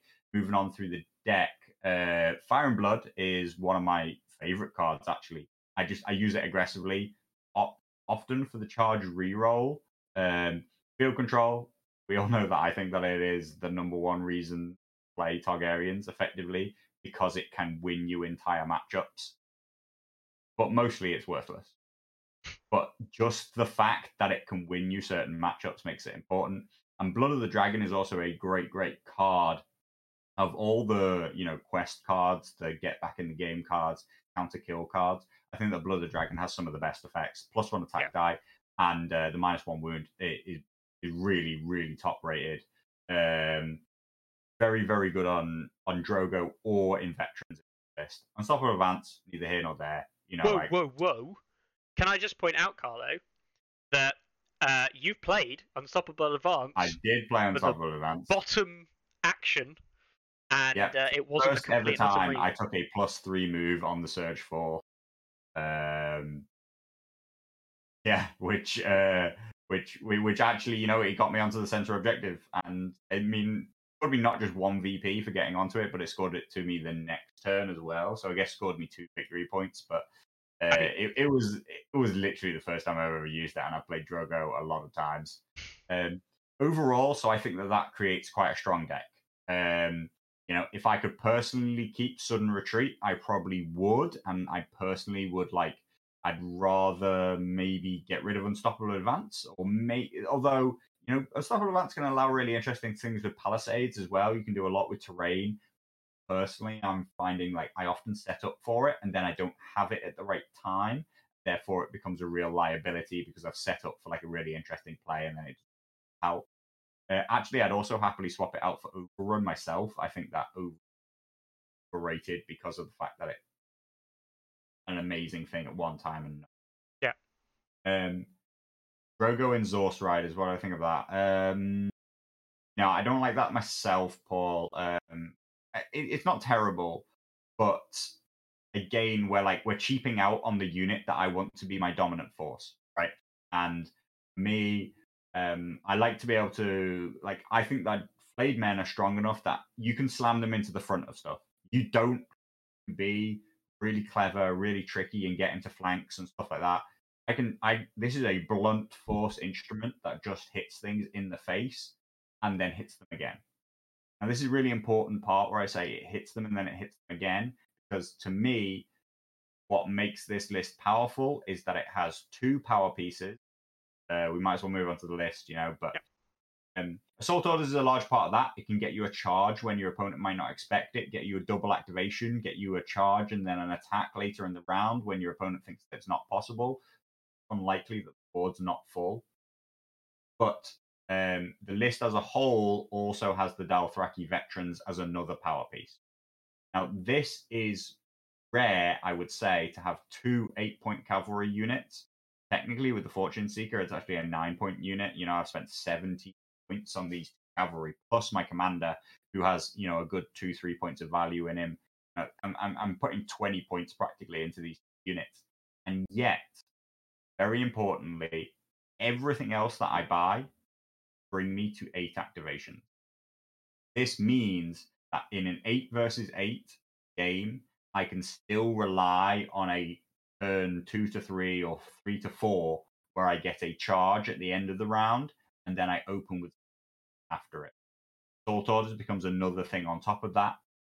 So I think that it's so important to invest heavily in that play, to use everything else to set yourself up around that. That is why the Stormcrow Mercenaries with the Unsullied Officer exist for 7 points, bring 2 activations, and 12 wounds, which is quite important because you can bring 2 activations for say 6 points in some places, but you're not going to bring that many bodies to the table, and it can work quite differently depending on what exactly we're talking about. yeah. I mean, it's basically only wolves or freedmen at that point. Wolves, freedmen. Other than that, we're talking about 4-point pairings and stuff like that. Yeah. So we have this dual system, effectively. I think you should think of the list in 2 different ways. There's the Flayed Men and the Stormcrow Mercenaries, who bring activation advantage. And Drogo Flayed Men are looking to double tap things. They're looking to double down. They're looking to charge things and free themselves up and make another attack at the start of the next round. Or maybe they're looking to use an Assault Orders charge and then use his own activation to attack again. Mm-hmm. Now, there is... sorry, I was just distracted by discussion about whether or not my audio was good today, and I was like, oh no, people have been missing this entire audio because it's bad. No, it's going great. And then there is another part to the list which actually functions entirely independently of it, which is the Dothraki veterans and Jorah Mormont pair incredibly well together. Yeah. Jorah, obviously, to use his order to scout weakness or exposed weakness, or Scout openings, yeah, that's what it's called. And then the veterans utilize the whole range of abilities, which is that they can activate maneuver, take a shot off of that maneuver, and then they can charge or they can shoot again. They've got the whole action ahead of them. And Jora allows them to gain that rerolls to hit and precision on that entire attack. It means that they can double shoot, very powerful. They can shoot and charge, very, very powerful. They can use that shift to, more easily get into flanks. These guys are not there to charge things in the front. They're there to be tricky, maneuver. As the game goes on, these guys become more and more and more powerful. Rogo, on the other hand, is a very, very strong opening to just hit somebody in the front and start to pull units around and create a focal point for the battlefield. That's why I think that his 3-point save, this 3+ save is very, very important because he leads the charge. He goes out there first and then takes counter hits. That's why I don't like him in Screamers with a 5-up save. Don't like him in Source Riders. You don't have sudden retreat. Yeah. It's very, very rare that a list put out a dual threat in that way, 2 incredibly powerful units in their own right, and still maintain 8 activations. And I think that's what makes the list so powerful. It does have a weakness, and that is that it has very few actual wounds on the board. So it is only 39 wounds in total. Yeah. Right? I may have 8 activations, and I may have 5 on-board activations if you include Relentless. But I have a total of 39 wounds. I don't even have anywhere close to as many wounds as 4 combat units. And 3 units plus a very risky solo plus 3 NCU. That is the trade-off that you have to make to get such an aggressive outlook, to get such aggressive power from 2 units and still get to that 8 activations. Personally, I do think it's incredibly important. It's incredibly important to be able to utilize the out positioning of your cavalry and to hit late in the round against against equal parity lists or other lists that generally field a lot of cavalry will be around 7 activations. So you can outmaneuver other cavalry by having more activations. You can outmaneuver infantry by the fact that you are cavalry and can control the distancing better than they can. So you can be in a position where I can charge you, but you can't charge me. So that means that you need to take an activation double tap effectively to get into combat with me, and that's the only thing that I have to look out for. Mm-hmm. Its NCU package is Barry, who I think that is he's just my first put in with Targaryens. Like he can change the dynamic of any matchup. Yeah. Baelish and Illyrio are both really, really good NCUs. Illyrio having a single replacement is pretty important. And Baelish is just a very, very powerful and useful NCU. You can do intelligent things with it. There is one change which I would make to this list after having played it more and played it into a tournament. I would actually now drop the Fortune Seeker and I would take Tycho back. Over Illyrio? I think over Illyrio. Yeah. I'm not entirely sure. Like, I think that there's a toss-up there. I like having at least one zone replacement effect. Baelish technically has one, but I don't really, I more mean you're about to grab the 5th zone, which nobody wanted. It's nice to be able to swap it for something. Yeah. So I'd have to test out which one I felt. But over the weekend, I felt that I didn't use Illyrio that much. Sort of like, I didn't feel that I desperately wanted him way more than I wanted the zone that I was taking anyway. That's because the way I played it and the way I wanted to play it is that you're much better off, and particularly if you bring Tycho in instead, you're much better off meeting your opponent's damage with more damage of your own rather than trying to out-heal it. This isn't a sustain list. It is a list which goes and deletes activations and and keeps going. Like it just keeps piling on the pressure, keeps mounting up the pressure.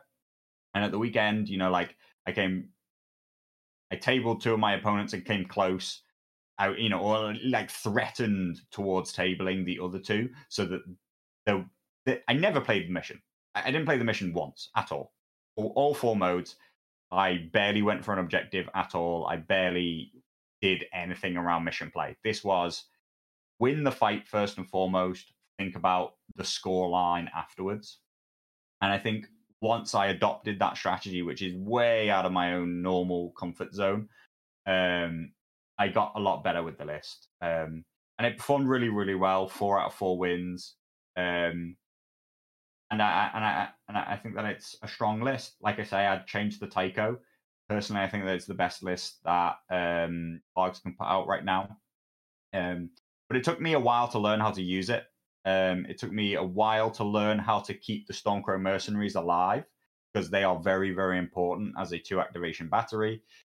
It took me a while to understand when veterans were my important damage unit or when Drogo was my important damage unit. Like, really have to, like, you can pressure with both, but really effectively one leads and the other one supports is the way I see it. And in some matchups, and it is basically matchup dependent on whether or not double tapping with veterans is going to get you kills, or whether or not front charges with flayed men is going to get you kills. And the other one basically supports and kind of helps the first main one kind of get out of combat and declare more charges and do more. Yeah, I mean, I've played against this list far too many times. From the other side, the veterans alone are the piece you need to be the most worried about. As much as Drogo is a pain in the arse, and he is a pain in the arse, obviously expert duelist and things is something you have to think about, play around as an opponent player, depending on what your list looks like. The veterans are the most dangerous piece in the list naturally. And in my game against Carlo, somewhat helped by Clash of Kings, Drogo getting the extra VPs for killing stuff. But very much in the list I played against Carlo, and when we played the match a couple of days ago, right, Carlo, is if you can catch the veterans out early, that is your door to winning the game. Yeah. 100%. And even actually just bringing them down to 1 rank, which again is why I think that Tycho is really, really important, because the veterans' power is being able to roll 7 dice twice in a round, right? Yeah. As soon as you make them roll 4 dice twice in a round because they're on a single rank, they might as well just be another unit, right? Because they're effectively rolling 8 dice, except for the fact that there are 2 morale tests off the back of it. But like, morale damage is not, like, so many people play very morale resistant armies. These guys, I like the duality of it. I think the list is very all comers. The veterans, they struggle against things with amazing armor saves, right? Well, okay, there's precision, but like Jorah's positioning and stuff matters around that, and you can't always punch through damage because of it necessarily, right? Yeah. But Drogo flayed men, they care not for armor saves at all. There are very few units out there who are resistant to volume damage, so like 14 dice coming out of the veterans, and also resistant to a charge which leads to a vicious, intimidating presence. And don't forget that Khal Drogo, no matter how good your armor save is or how much hardened you have or whatever it is, Khal Drogo guarantees that one of those wounds are going through. So you're always taking that test. There is no question about that. So the duality of their threat, that there is no unit in the game really who's safe from both of those. And if you are, I challenge you this, you are safe from those two things, no way are you as maneuverable as I am. And so I'm just going to ignore you. And I'm going to maneuver around and I'm going to kill everything else. This is, by the way, that on that point, guys, I mean, it brings up a discussion for Greyjoy and Free Folk lists, I think, when it comes to playing against this kind of stuff. Other factions don't. Night's Watch can do it as well, but like, it's less of an option for other factions. This is exactly why when we talk about those factions looking at a 9 list, to break that double activation that is possible with this targ lists like this is unbelievably important. The moment I see Drogo lists at 7, I'm less concerned.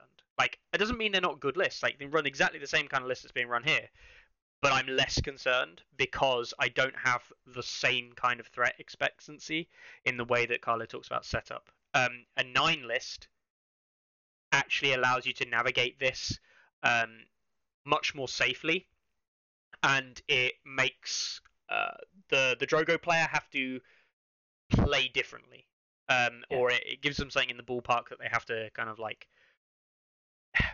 It's a spanner in the works, right?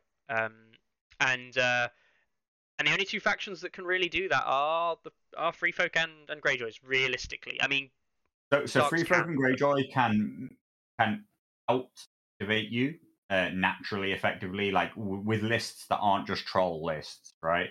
And that's when veterans really come into their own, because these lists that are wildly out activating you, the veterans, they don't actually necessarily need to go last. They don't need to have a attack and then another attack at the start of the next round. Veterans can go and put themselves in a position where only one unit can really see them or get to them while double tapping that unit, right? And nearly all of those units that are involved in these spam armies, they go down to volume fire. They go down to 14 dice.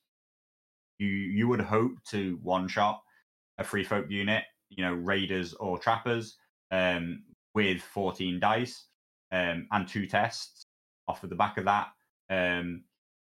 Greyjoy archers, trappers as well. Don't forget you can shoot them and you don't have to engage them. Trappers, good chance, maybe. Maybe with Asher, like maybe not, but like, yeah, I think you have a toolbox that can meet so many threats. Just quickly to answer Leica's question, yeah. I find that Jorah, until the very end of the game, where the positioning's getting all over the table, and I maybe grabbed an objective with Jorah, is about the only times that he dies, other than to Wildling Diplomacy, which is his other huge thing. I find archers can't shoot him because archers can't get, like, they are always going to get killed by veterans before we meet this range. Mm-hmm. He is fast enough, and I have activation advantage. So generally speaking, and also this is a quite important tactical choice with the list. If you have cavalry, I'm probably charging your cavalry. Yeah. And I'm ignoring your infantry. So you don't have spare cavalry kicking around to go and get him with, because I'm charging you in the front, face first, my cavalry into your cavalry, because the flayed men are great against other cav. So I find that if you just charge block with him a lot, so he mostly comes and just sits behind another unit blocking his 50%, he's almost always unchargeable. There are some times where it's a little bit annoying in terms of activation order. You can't activate him quite where you want, in the order that you want to, because the position you want him to be in either currently is blocked or is dangerous right now.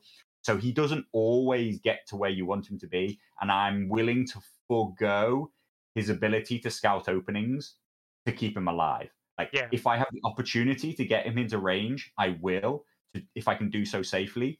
I won't push him into range if I don't think it's safe. He will literally sit in the back corner of the board, but he can maneuver 18 inches, so he can get there very, very fast. He can maneuver 8, he can maneuver 6, march another 12, and then he can scout openings 12 inches from there. I could sit him in the corner of the board, and I could still scout openings your side of the board within one turn, or like, his activation, and then by the next turn I can do it. So if there's free space, he can get there very, very quickly. The time that he generally gets caught is because I've been willing to sacrifice him. I put him on a objective, generally speaking, to score a point, knowing that you will charge him and kill him first thing next round. But I'm also generally okay with that trade, because it's a point for a point trade, but it's probably up your whole activation to charge him and kill him.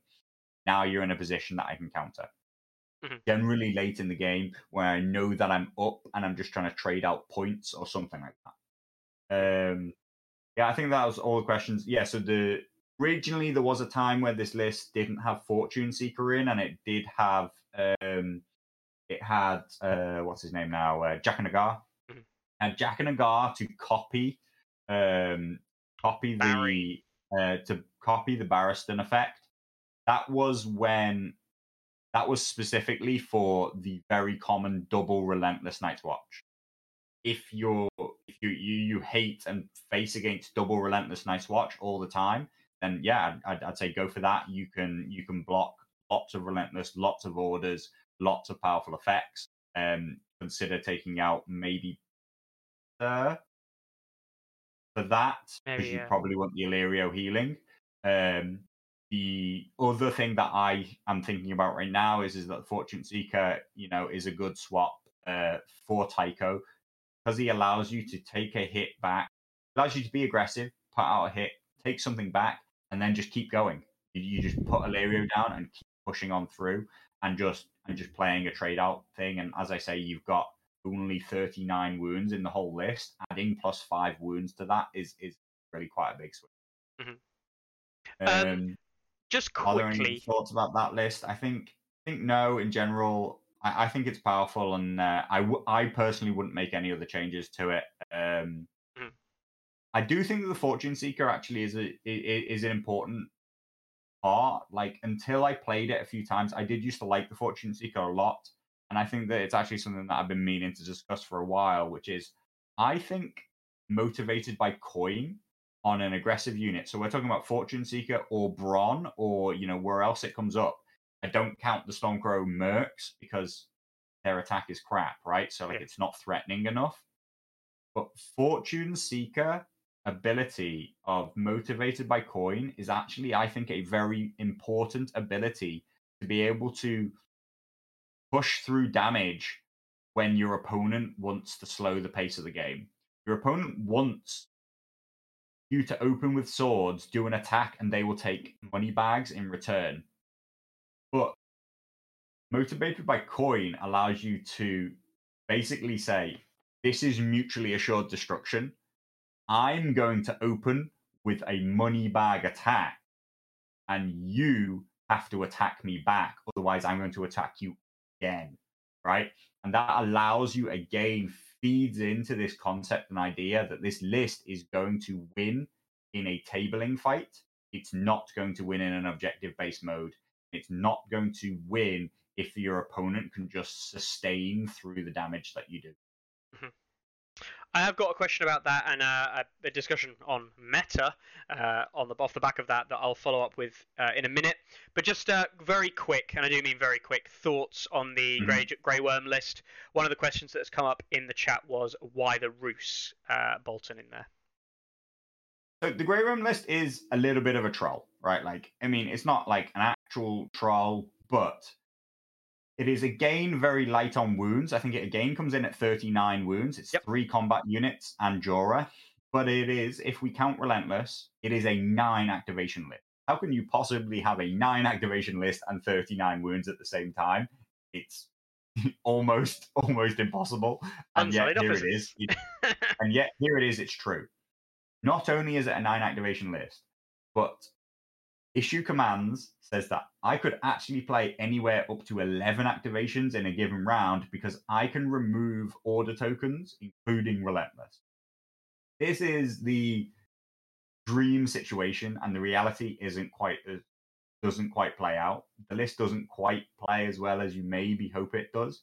There are so many orders here. There is Shield Wall, there is Relentless, there is Set for Charge, and they all combine incredibly well with Battle Endurance. I think that Battle Endurance is an amazing card now. That's why it's Grey Worm specifically. Battle Endurance, issue commands to regenerate these tokens. Mm-hmm. That's also why it's Pikeman and not Swordsman, because multiple uses for these order replenishment better than what the Swordsman offer, which is like a native stat line, which is very, very powerful.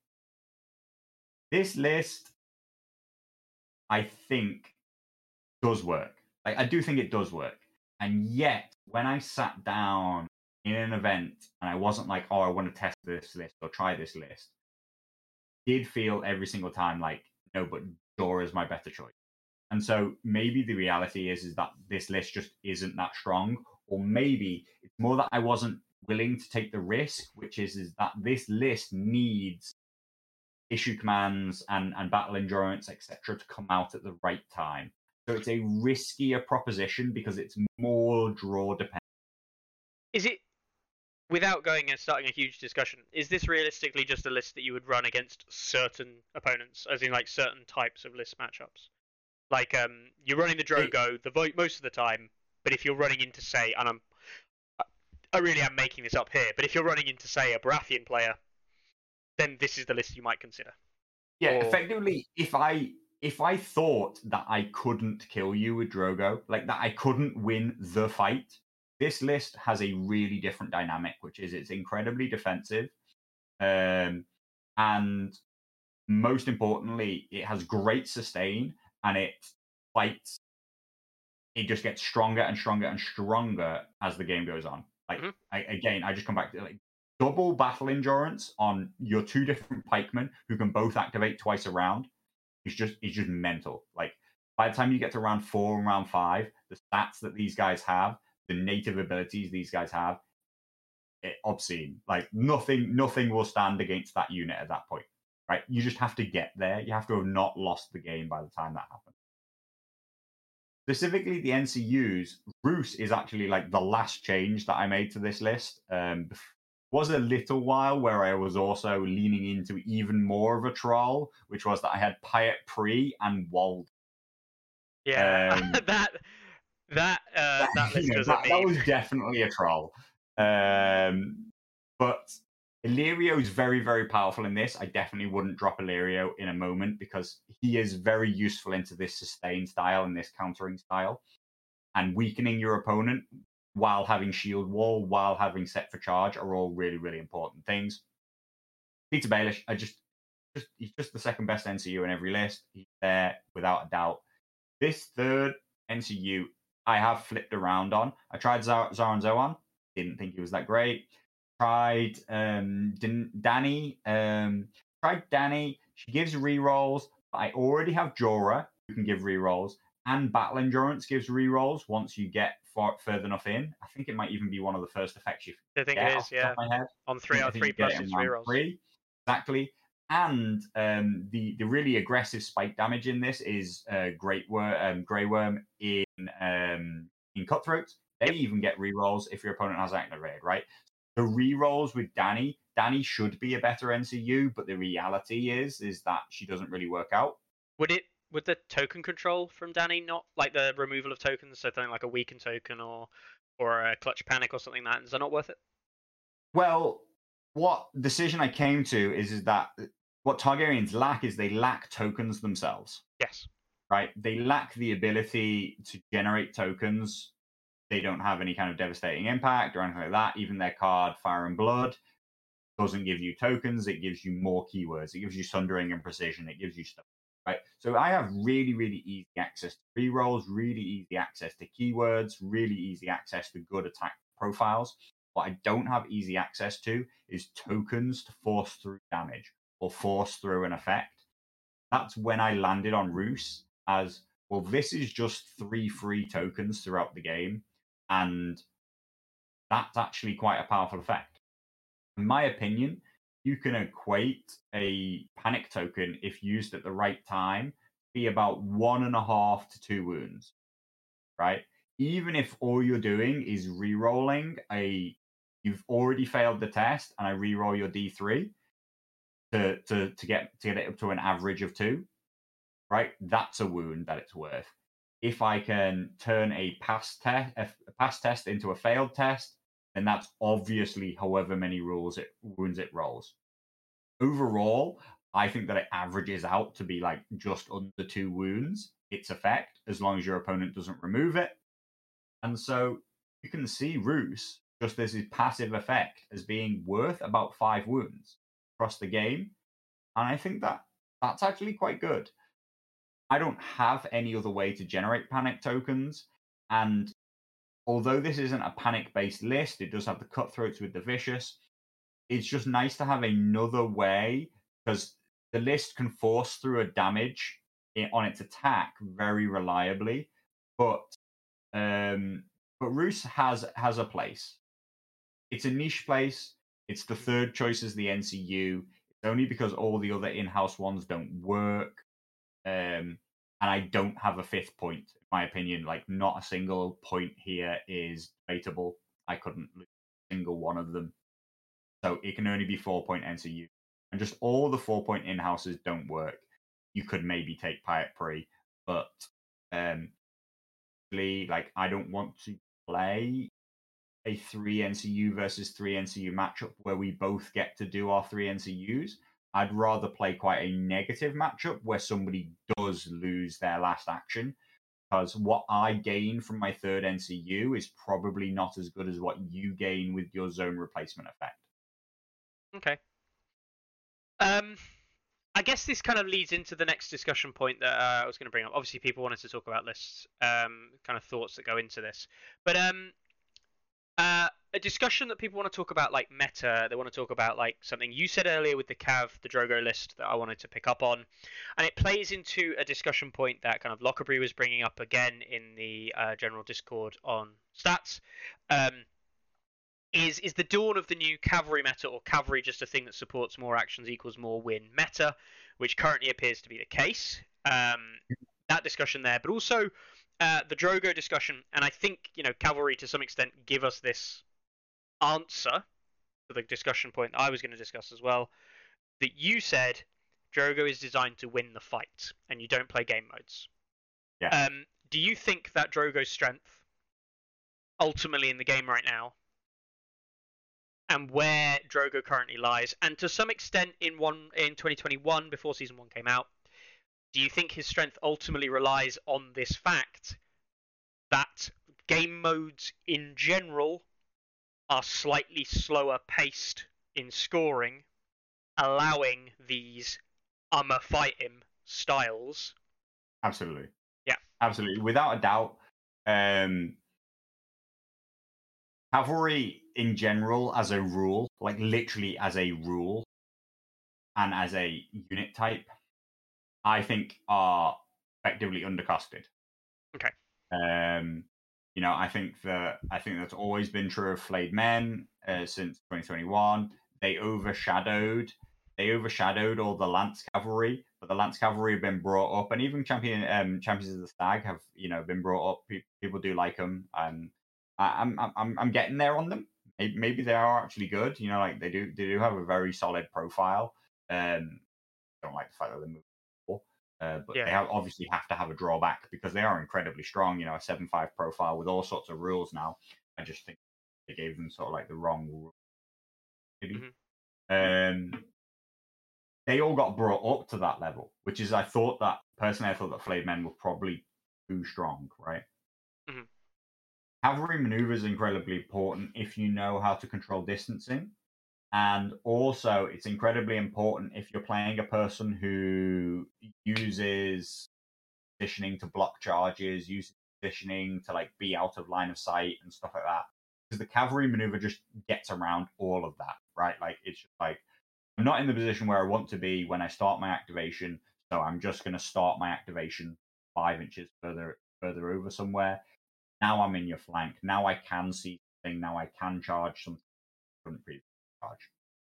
Mm-hmm. Overall, I think that the cost that they give to that is just low. Like it just is low across the whole game, particularly since they made all except the brigands made all light cavalry 6 points. Right? Rip brigands. They brought light cavalry also into the fold, where like the cavalry maneuver is just really really undercosted. I think that if we're to separate out how much everybody's paid for like every individual stat and what the baseline things were, you'd find that like cavalry as a rule is just not being charged very highly.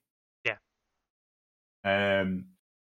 And when we see that, and the fact that they previously had a big downside, which was they are not good at contesting or holding objectives because they only have 2 ranks. Mm-hmm. But when I tell you that, in my opinion, holding and controlling ranks is now just way, way less important. Like it's just, I think that other people will say like, what's the difference? It's only 1 point around. Like almost nothing's changed. Like I think that it's a monumental shift in the mentality towards the game. It's it's a whole extra round of fighting that will always happen, effectively in my mind. That really does, like you can tell me that you think that it's in a really nice balanced place, but for me as a competitive player, I have flipped entirely from believing that the best strategy is controlling objectives. Now I personally believe that the best strategy is going out to kill my opponent. Yes. Right? Like Yeah. I am a competitive player. I never, like I don't I don't think that there are any negative connotations about that. I look for what I think is currently the best strategy in the game, and then I try and implement it as well as I can. Right now, I believe the best strategy in the game is to go out there and kill my opponent. So I create lists and I play in a style that is designed to do that because I believe it's the best strategy. Yep. When I believed the best strategy was controlling objectives, I built lists and I played a game style that went out to control the objectives. And I think that the lean towards damage being important and controlling objectives not being important has again increased the value of cavalry, increased their role, increased the amount that you should rely on them, and that you can just go out there and it doesn't matter if you don't contest that objective because in a round or two later you will just kill the unit. Yeah. Yeah, I mean that is very good point. And actually it's one of the biggest comments that I've currently myself, we talk about free folk, got a major issue with. You've seen the way I've designed my lists, Carlo. We talked about it Friday, like the it's almost negative way that the current Mance list that I run plays is very negative. And that's because I believe that the free folk walking around and killing things, one-shotting things, has actually disappeared with the disappearance of Spearwives. We don't have the option of mag and chariots currently in the UK, which does twist that as well, because those are two big, very important things within free folk, which play into that style. But I mean, 100%. I talked to you about my style list, and I'm not going to go into it now. But my second list for free folk is going to be Tormund, and it's going to be Tormund. You've seen it. It's a Tormund list that goes right. I'm going to run mag. I'm going to run some other stuff, and I'm just going to come and fucking kill you. And I have no intention. I'm going to counter charge. I'm going to auto 6 charge. I'm going to and you're probably going to throw everything you can at mag, doing as much as possible. Yeah, I'm just going to absolutely... And Tormund is going to be in a unit that can charge into you if he gets the counter charge off and go, ha, lol, now I can activate and do a bunch of auto hits as well. Get fucked. Is that a good thing? Is that a bad thing? It is what it is. Yeah, like, that's the thing. Like, people... in a way, like, for a time when I first came onto TTS, like I may not have been like, I mean, I would say that like Larks is probably like literally the poster boy, but you know what I mean? I was up there as like a few people where it was like, these people just score objectives and don't play the game, right? Like, and I would just put my hands up and say, yeah, like it's the best way to play. That doesn't mean like I am a counter player, right? But that doesn't mean that I wanted the game to be objective scoring. Like I want there to be an element of fighting and stuff like that. I enjoy the game. You know what I mean? I enjoyed that style of gameplay. I enjoy fighting as well. People seem to have this idea. Also, here's a great example, right? Like people think that like I'm some die-hard 3NCU player. No, I'm diehard that I believe 3NCUs is the best way to play right now because of the rules and because of the costing. The moment it becomes beneficial to me to play 2NCUs, I will play 2NCUs. Yeah. This isn't some hill I'm trying to prove or die on. This is just what I think is best. I just do whatever I think is best to win the game. and then obviously like I want to play well and I want to play other people who are playing other really good lists, but like I'm not going to handicap myself coming into a game by playing what I personally consider suboptimal lists. I still think that activation advantage is a very, very powerful way to play the game. Less powerful than it was. I do believe that it used to be way, way, way, way, way, way only way that you could play the game. I do think that there are more viable 7 activation lists and maybe crazy 6s, which are incredibly sustain based, right? Like that's what they need to be. They need to have like tons of Well, it's the champ. rally cry. It's and like the stuff double like that. champ, double rally cry. Yeah, double champ is Eldon or rally cry. Loris. So every time you attack, you're healing. Every time you do something, you heal. Every time, and effectively, you just hope and pray that your opponent can't get through one of them. They do get through one of them, the whole thing's going to fall apart, right? Yeah. If you present enough that your opponent can't get through one, then you might actually do well. But like I say, like this isn't. I don't have any strong feelings about the way the game should be played, or like that this is a tactic that is fun and this is a tactic that is not fun.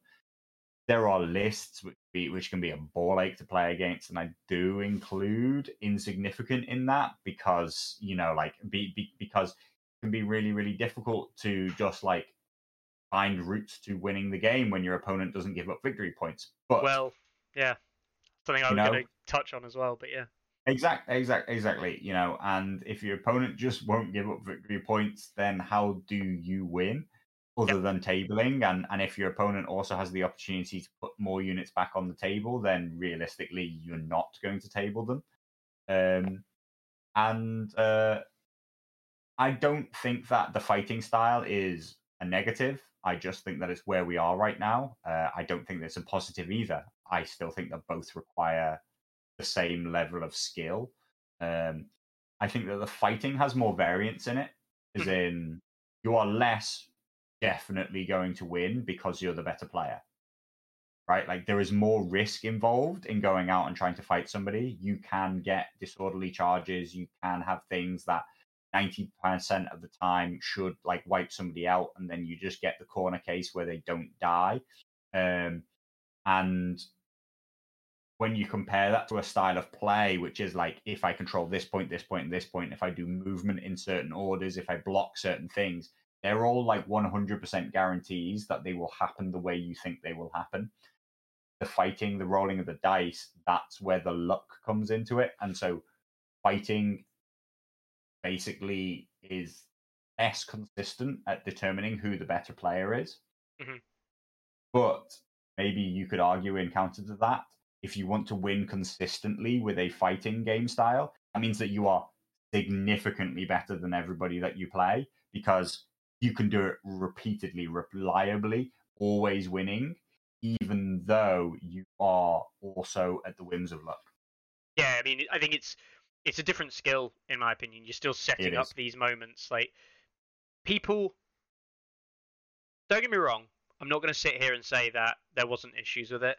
But people said I always get one-shotted by people using spearwives and doing these things, and it's like, yeah, but like if you're always getting one-shotted, either the unit's doing like ridiculous number of hits and wounds every time it attacks, and it's just OP, or maybe people are setting up for it, and it's like, oh, hang on, have you ever been charged by this thing and it's done like basically nothing? And they go, yeah. We go, so then actually it's not as simple as just do this, do this, do this. There is an element of setup, there's an element of positioning or something that's gone into that. And that could be anything. It could be a Flayed Men charge with Drogo, Spearwives with old Free Folk, although I do admit that was a very high damage output with the right setup. It uses Starks with the old Stark, as much as it was frustrating. Stark Zerkers coming in and going, right, I'm going to uppercut you. We all knew it was going to happen. But actually, like, it wasn't just something you could just do. People didn't pick up Starks, do that, and win games. They had to actually go, right, hang on, how do I set this uppercut up? So yeah. I think that like there can be a question, like there can be a fundamental question of whether or not a unit should be able to one shot. And I mean the literal one shot, not the Michael Chanel troll one shot of, by one shot we mean leave an opponent like not powerful enough to attack back, or like not, you know, I mean, One literally wound, 12 1 or wounds. 2 wounds. I'm talking 12 wounds in an Yep. attack. There is a fundamental principle question that you could ask whether or not any unit should be able to do it with like any situation. Yep. Any card And play, if anything you else. believe fundamentally a unit shouldn't be able to do it, then you have to have the maximum number of dice that anybody can ever attack with be like about 7.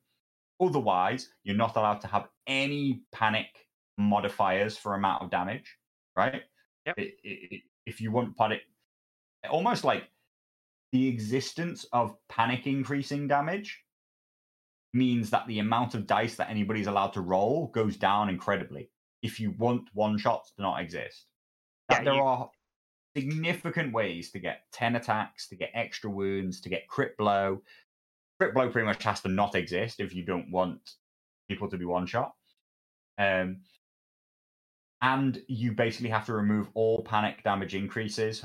Otherwise, you're going to give everybody an attack profile that is about 4 dice, like, right? Like, you could do something really stupid, like if you got rid of some of the like +3 wounds on panics and stuff like that. You could have like profiles like 3-foot raiders, which are like 654. That's yeah. There might be the odd unit or the odd faction that's allowed 7s. That doesn't have double down elsewhere. In principle, Yeah. In principle, we pretty much have to accept that one shots can exist, right? So then what we're considering is how reliably can a certain unit one shot other things. Mhm. And then we're discussing how powerful is the thing that is doing the one shotting versus the thing that's being one shot. Like, are we all okay with an 8-point unit one shotting a 4-point unit? What if it's an 8-point unit one shotting a 6-point unit? What if it's an 8-point unit one shotting an 8-point unit? These are all semi different things. And then you have to ask yourself, well, did the 8-point unit actually have any defensive abilities that made it any less likely to be one shot than the 4-point unit? Kind of a question in itself. But it's how reliably are they doing it? And more importantly, was there anything you could have done about it? Could you have removed the tokens before they attacked you? Could you have not given up your flank? Could you have removed some kind of setup that they made? Could you have blocked the tactics card in some kind of way? Now, if the answer comes down to this unit can almost always, we'll call that maybe like half the time, one shot an opponent and they couldn't do anything about it, and it was a powerful unit, then yes, personally, I'm into the category of, well, yeah, that's unfun. Like, it's unfun if your opponent like just loses one of their units, didn't get like there was literally nothing they could do about it. Like a genuinely really good player still couldn't stop that. Like, nothing they could do, and it can be infuriating for people who maybe aren't at that level and they don't understand what they could have done to stop themselves being one shot. They just see themselves dying again and again and again and think, well, this is unstoppable. But I don't think that it's happening. Like, personally, I don't think it exists in the game. Even at Flayed Men at 8 points, even Drogo Flayed Men, I don't think they're just reliably killing stuff. But I do think that it's on a balance. I wonder. There was this big thing we talked about ourselves. We both kind of like lost our minds a little bit about this idea of Tully Cavaliers with Great John. The fact that this feels like it should just be able to one shot things without your opponent having any interaction with it, right? Like, we're talking about 10 dice on the charge. Can't weaken this unit because Caitlin will remove it. You can't, unless you've got some kind of card blocking mentality, card blocking abilities, you can't stop me from using Great John's, take 4 more wounds. I can even throw in things like Devastating Impact to grab, 2 tokens onto the charge. And yet, well, like, it's not yet shown itself to be dominant. It's nobody's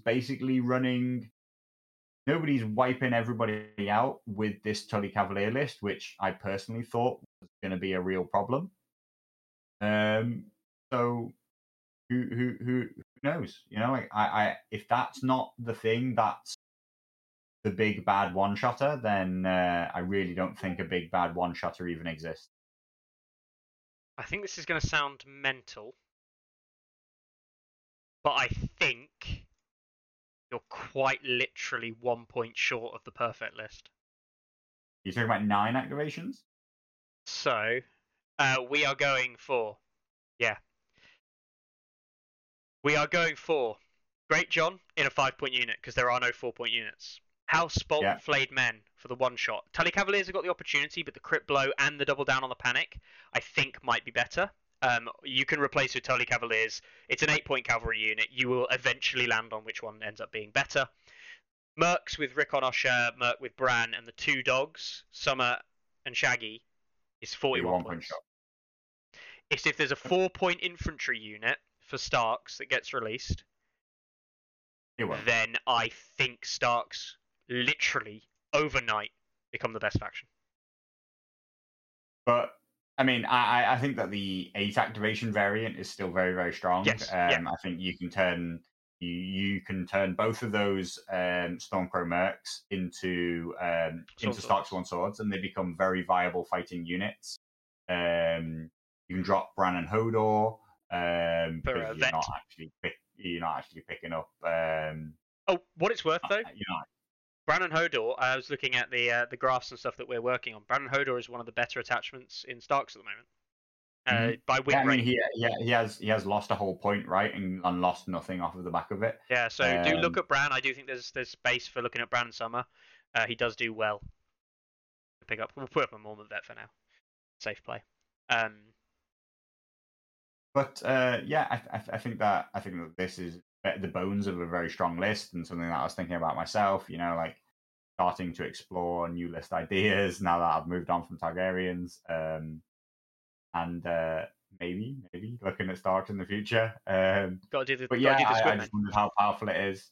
No, I have. I have actually. I have started on my Greyjoys. Got them out the box. Nice.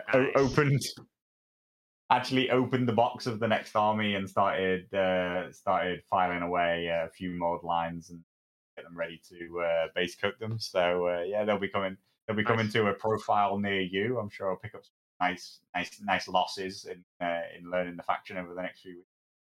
Nice. More juicy ELO for me. Anyway, there's discussion on meta for people interested. And it actually does lead quite nicely into this, which is a tournament that happened in Spain. We're nearly there, guys. Nearly going to finish off. Spain happened. It's happened in Madrid. It was a 24-player event in the end. And it was won by Vitasia. And it was undefeated, only undefeated player. The only, clearly, and a much better free float player than myself. It does kind of make me sad that over the 4 rounds that he played in his event, he actually had less, I think, UDs. Yeah, he had 10 less UDs than I did. And if you look at his lists, I want this one. It's Raiders. Wow, yeah, I hadn't actually looked at the list. And his second list is Raiders, and he takes Mag. Yeah, okay, interesting. Interesting that he's gone full Insig. It is exactly what we saw winning against the Night's Watch before in the awful kind of lists. You just take 7. I mean, this is only 6, I think. 1, 2, 3, 4, 5. So yeah, it's only the 6 because he takes Walrus Clan Chieftains and Tormund as his 3 flex, and Styre, which is the damage flex that you take. Yeah, I mean, this list is absolutely fine. Like, this is a good list, right? I have no qualms about this list because it sticks to the basic principles that works for free folk. But yeah, I have a problem with this. I'm not gonna lie. This is a fucking problem, in my opinion. Yeah, I think we are back. Personally, I think that we are back to insignificant being a problem since the game mode change. I think that again, you can say that I'm overreacting to such a small, subtle change, but I think that it is very much a very knife edge balance. which is that I believe that we have moved to a situation where denial of victory points through insignificant, while your opponent can't score that many points from the game mode anymore, is in the problematic region, right? Like, I do think that I think it's problematic, not because I think that this list is unbeatable, but because I don't think it's good for the game that what he's done is deployed 7 raiders. Well, 6, but yeah. Six raiders, sorry. I mean, hey, he's going to Endless Horde. We might as well call them 8 raiders. Yeah. I mean, Endless Horde anything else. And, so, yeah, like, guys, he's going to deploy 8 raiders over the game. Free Folk have so many units in their entire roster, and he's ignoring them in favor of this one unit. And the only thing this one unit brings is a one rule called insignificant. We have to then say maybe insignificant is an issue. And particularly when spammed in that way, it's spammed such that now your opponent, outside of Clash of Kings, your opponent literally can't score victory points from killing you.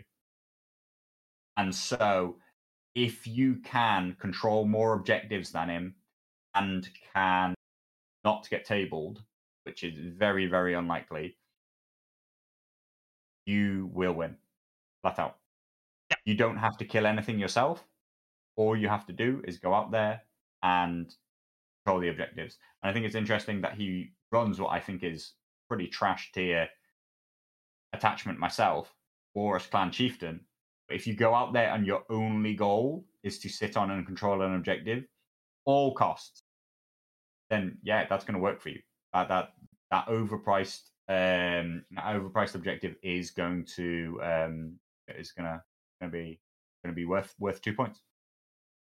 I mean, I'm in absolute agreement. Unfortunately, again, just to point out, guys, I don't have a single problem with him and his lists.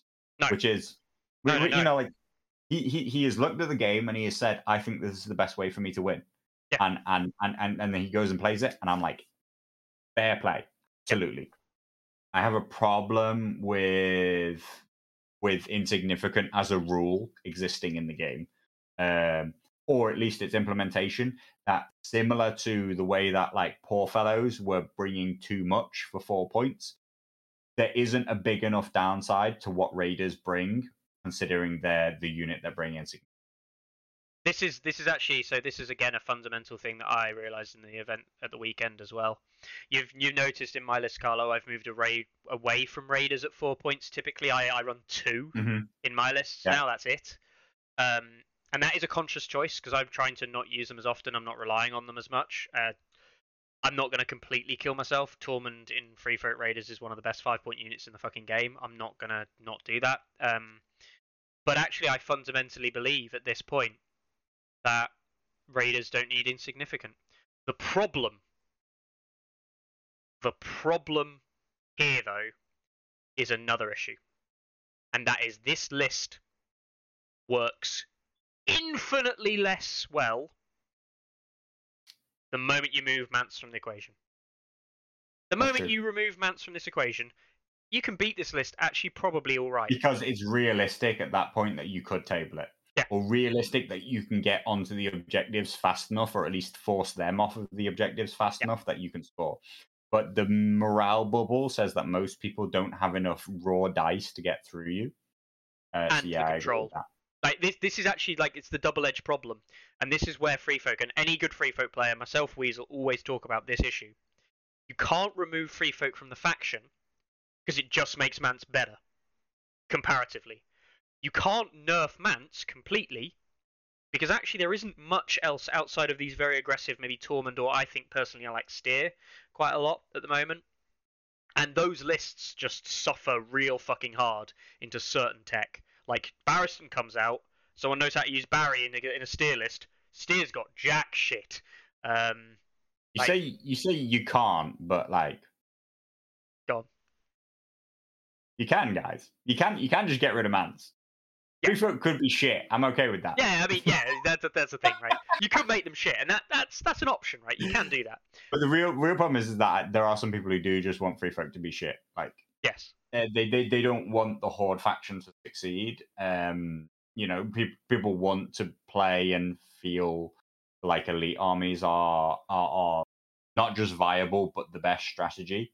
Again, like I don't have a hill that I'm trying to die on. I'm not trying to force my own viewpoint onto the game. I don't care if elite armies or spam armies are the best thing. Mhm. Um, As long Whichever is as the best is the one that I will play. I'll play whatever's best, I think, for the faction that I play.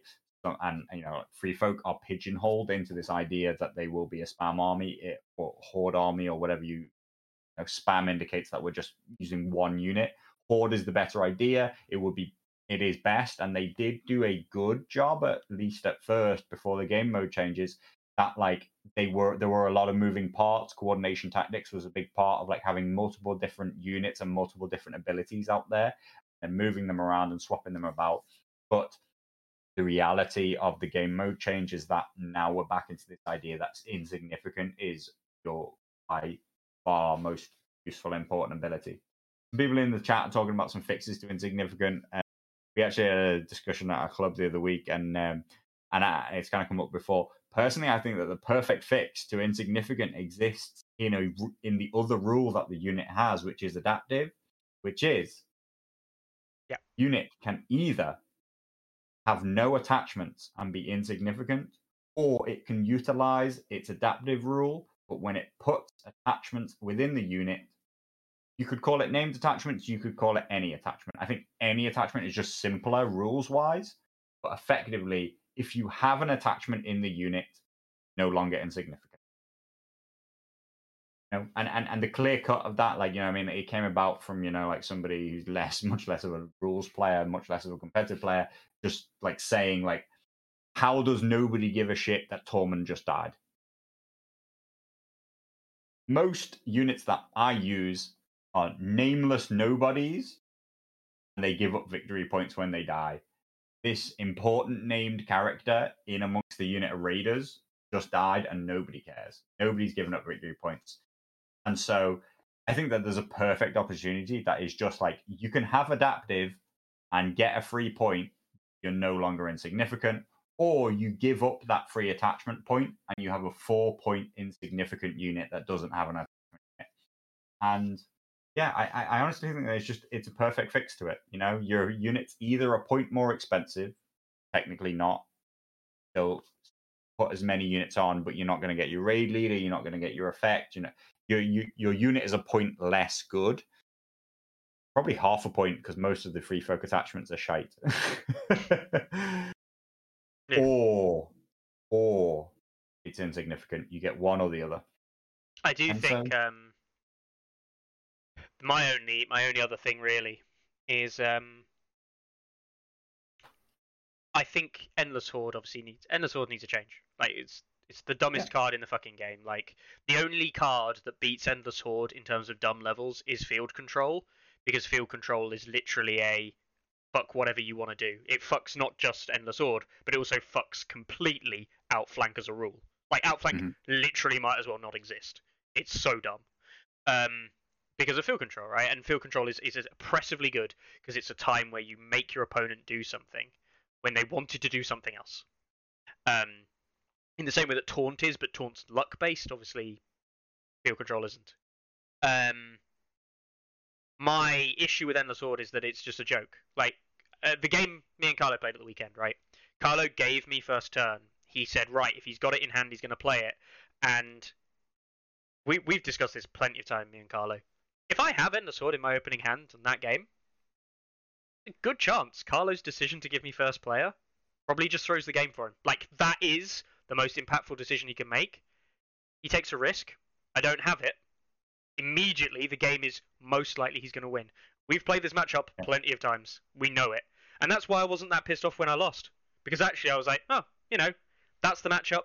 I lost it this time. And that could quite easily be a decision that's not even in my hands. Like I can 50-50 lose the choice for turn. And then Mickey's just like, draws his hand, cool, Endless Horde. I'll go first. All right, cool. I'll have another unit, please. Yeah. And it's like, well, there's if you think it's bad that your opponent can go out there and just delete one of your units without you having any input, well, it's just as bad if your opponent can just go out there and put another unit on the board without you having any input. Yeah, like it's But- stupid. Yeah. But I this is the hadn't thing. actually looked at Victor's lists, and I did not realize that they were complete Raider spam. Obviously I had looked and I knew that they were Mance. I know that Munster, who came third, who also ran Mance. Yep. He ran Mance in the 3 games that he won, and he ran Rattleshirt in the 1 game that he lost.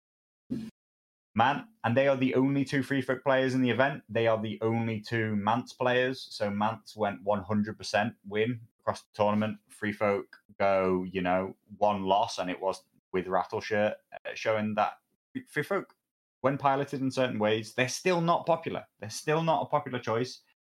And they're effectively a one They're a one-trick style. pony. Yeah, he runs a much more interesting Mance list, which I did have a look at earlier. I do like it, but they have access to all the other fun tools. So you've got Frozen Shore Bear Riders, a unit that I personally don't think is that good, but can do work. 1/1, who is your replacement for Tormund, who's an absolutely fine 8-point version of Tormund, but with the giant kind of like ridiculousness that he brings. Raiders with a raid leader and a Frozen Shore Chariot. All of these things are still good. It's a different way of looking at it. I think his list could probably be better, taking the Frozen Shore Bear Riders out personally.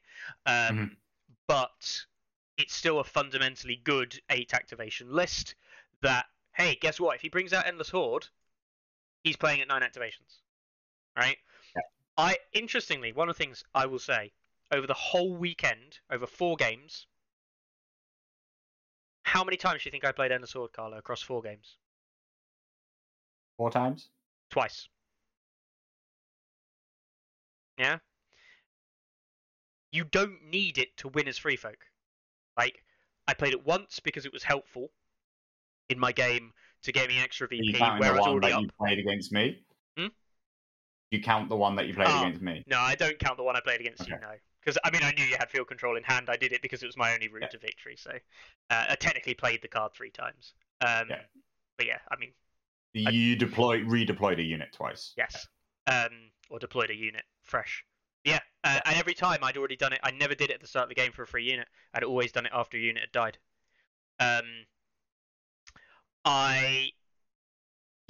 Alex is right.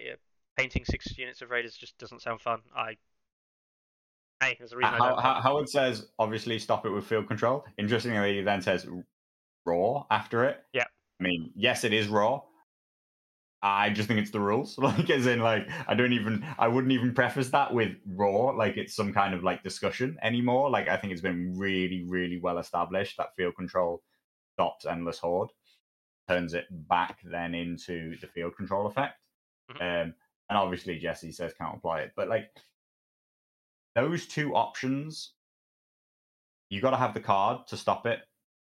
And if you do, it can be a big play. Counterplot, not so much, because all you've done is stop the counterplot of the card. They still get the zones effect, and plot could stop many other important cards. Field control, quite different. An interaction we've discussed at length, that it is massively in the Targaryen's favor if they get it off.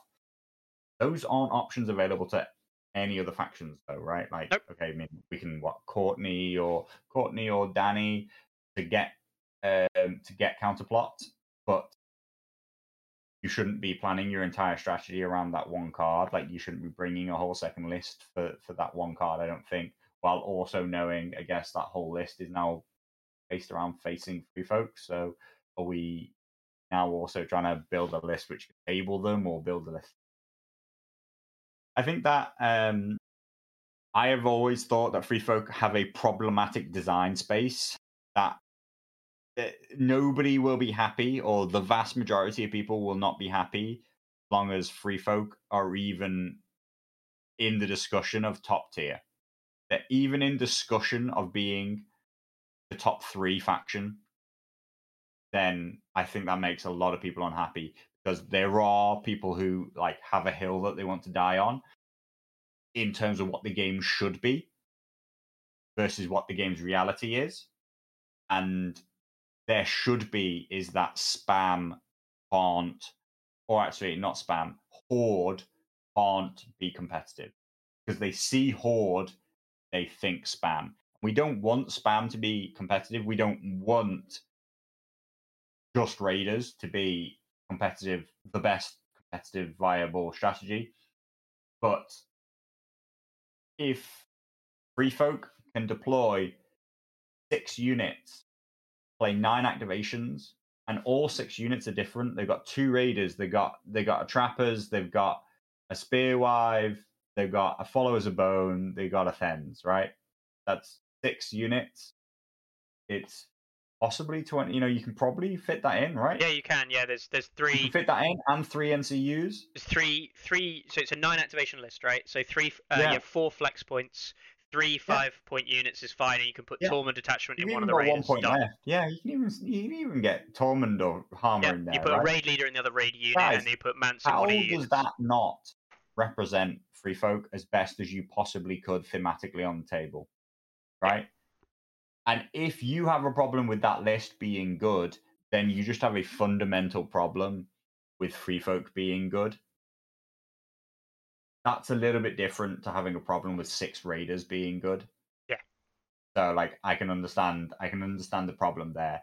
But yeah, I think that Free Folk will always be a maligned faction in that way. It's interesting because actually on the flip side, neutrals and Lannisters really are competing to be the worst in the game at the moment. Starks, surprisingly, are still not making the climb, which we expect them to do. The whole Stark discussion is something that we won't discuss today. Maybe save it for next time. Why Starks aren't really doing what we expect them to be able to do is a whole level of discussion that, yeah. Don't know. I don't play them. No. But Lannisters are really where the problem lies at the moment, and it's not Free Folk are not causing Lannisters' demise. Free Folk are not causing neutrals problems. Like these factions just aren't good. They don't have the required tools to deal with things that Lannisters are struggling into Baratheons, man. Like that's a sad state of affairs, isn't it? Yeah. One says the OP Greyjoys are still in the middle. Fifth base right now, -9. Barely negative, but they are technically there. They've not moved far from there. Times they've been third, maybe when everybody Push up was to like closely plus back. 10, right, at some point, I think. But yeah, maybe a bit higher. They've been sixth, but I think that they're a really interesting faction, and I'll start playing them. You maybe get more thoughts from me about what I think of Greyjoys coming in the next few weeks. I'll be trying a few different things out, but I do think that there are, for all the toolbox that they have some very distinct list builds which I'm drawn towards, and I've seen a lot. So maybe they're not as viable as don't have as much viability as I think that they have in my mind. But is it by any chance? I'm just going to throw some ideas out there. Is Baelor and Balon the Blind and Wendemir and I personally don't see a list without Baron in. I don't see a list without Wendemir in. Third NCU. Baelish. May decide based on what you've got going on. Actually, I like the idea of Christopher Botley. I don't think he's trash into at least one of them. Is quite an interesting play. Baelor. Baelor. Sorry, I always get Baelor and Balon and Baron. Baelor as a commander just stand out great, and that Silence Men combo seems to be the go-to thing, and looks really, really powerful. I still have I have a soft spot for semi-troll lists, so I'm really interested in Dagmar, Victorian, coordination tactics, extra activations, just crazy, silly things, getting to activation counts that are just obscene, and just having the cards come up and just have a turn, which is unstoppable, while also being a good list at all other times. That's the thing. I like things that give me the opportunity to make plays that my opponent just cannot stop. Combos, while also being combo powerful. Lists that don't require the combo to win. Yeah, combo lists that are viable when the combo doesn't work or doesn't come off. No, there's a lot to be said there. I do think that is interesting. So yeah, that's two of the events there that ran over the weekend. Just a massive shout out to the Spanish community, and of course to Victor, who's going to be heading over to the A Song of Ice and Fire Stats Invitational happening at the LGT in September/October this year. He's going to be heading over with Mikel from Spain.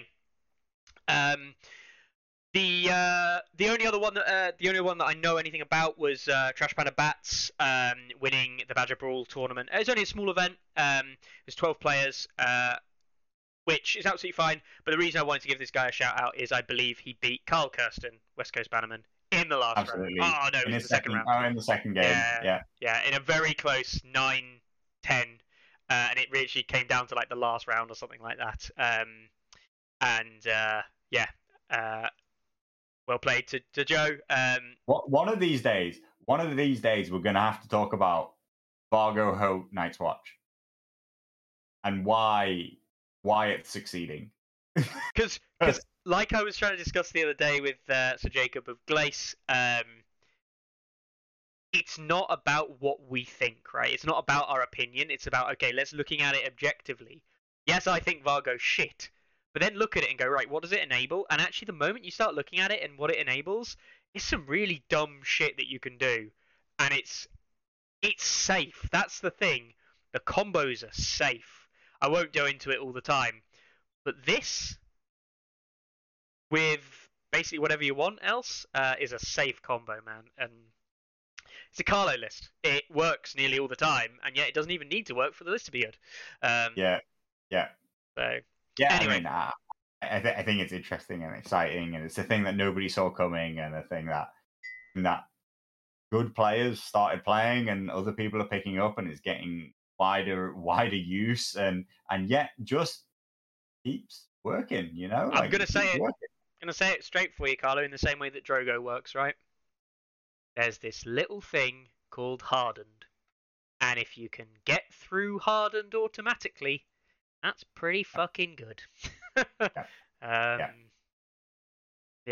Or Masher Bubbles, Mance Bubbles, and shit like that. The last thing I want to mention, as requested by Thomas Nakchab, he sent me a message much earlier today saying, hey, it would be cool if you guys could do a little shout out on the stat stream to my small TTS tournament happening in 2 weeks' time. He's organising this with the guys from Tabletop Warden. Mm-hmm.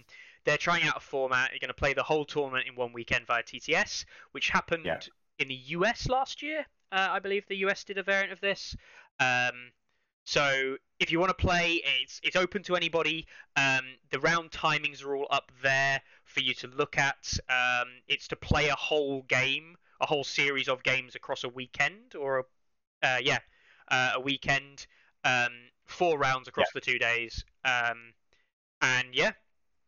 a little look at it if you're interested in playing. It looks really good. There are 8 players signed up right now. Yep. I did have a look earlier in the day. It is 8 very strong players. You know, like the average rating of these 8 players is right up there. But I really think that if you're on TTS and you want to put a weekend into getting, you know, it's not going to take your whole weekend. It's not like going to a whole weekend tournament.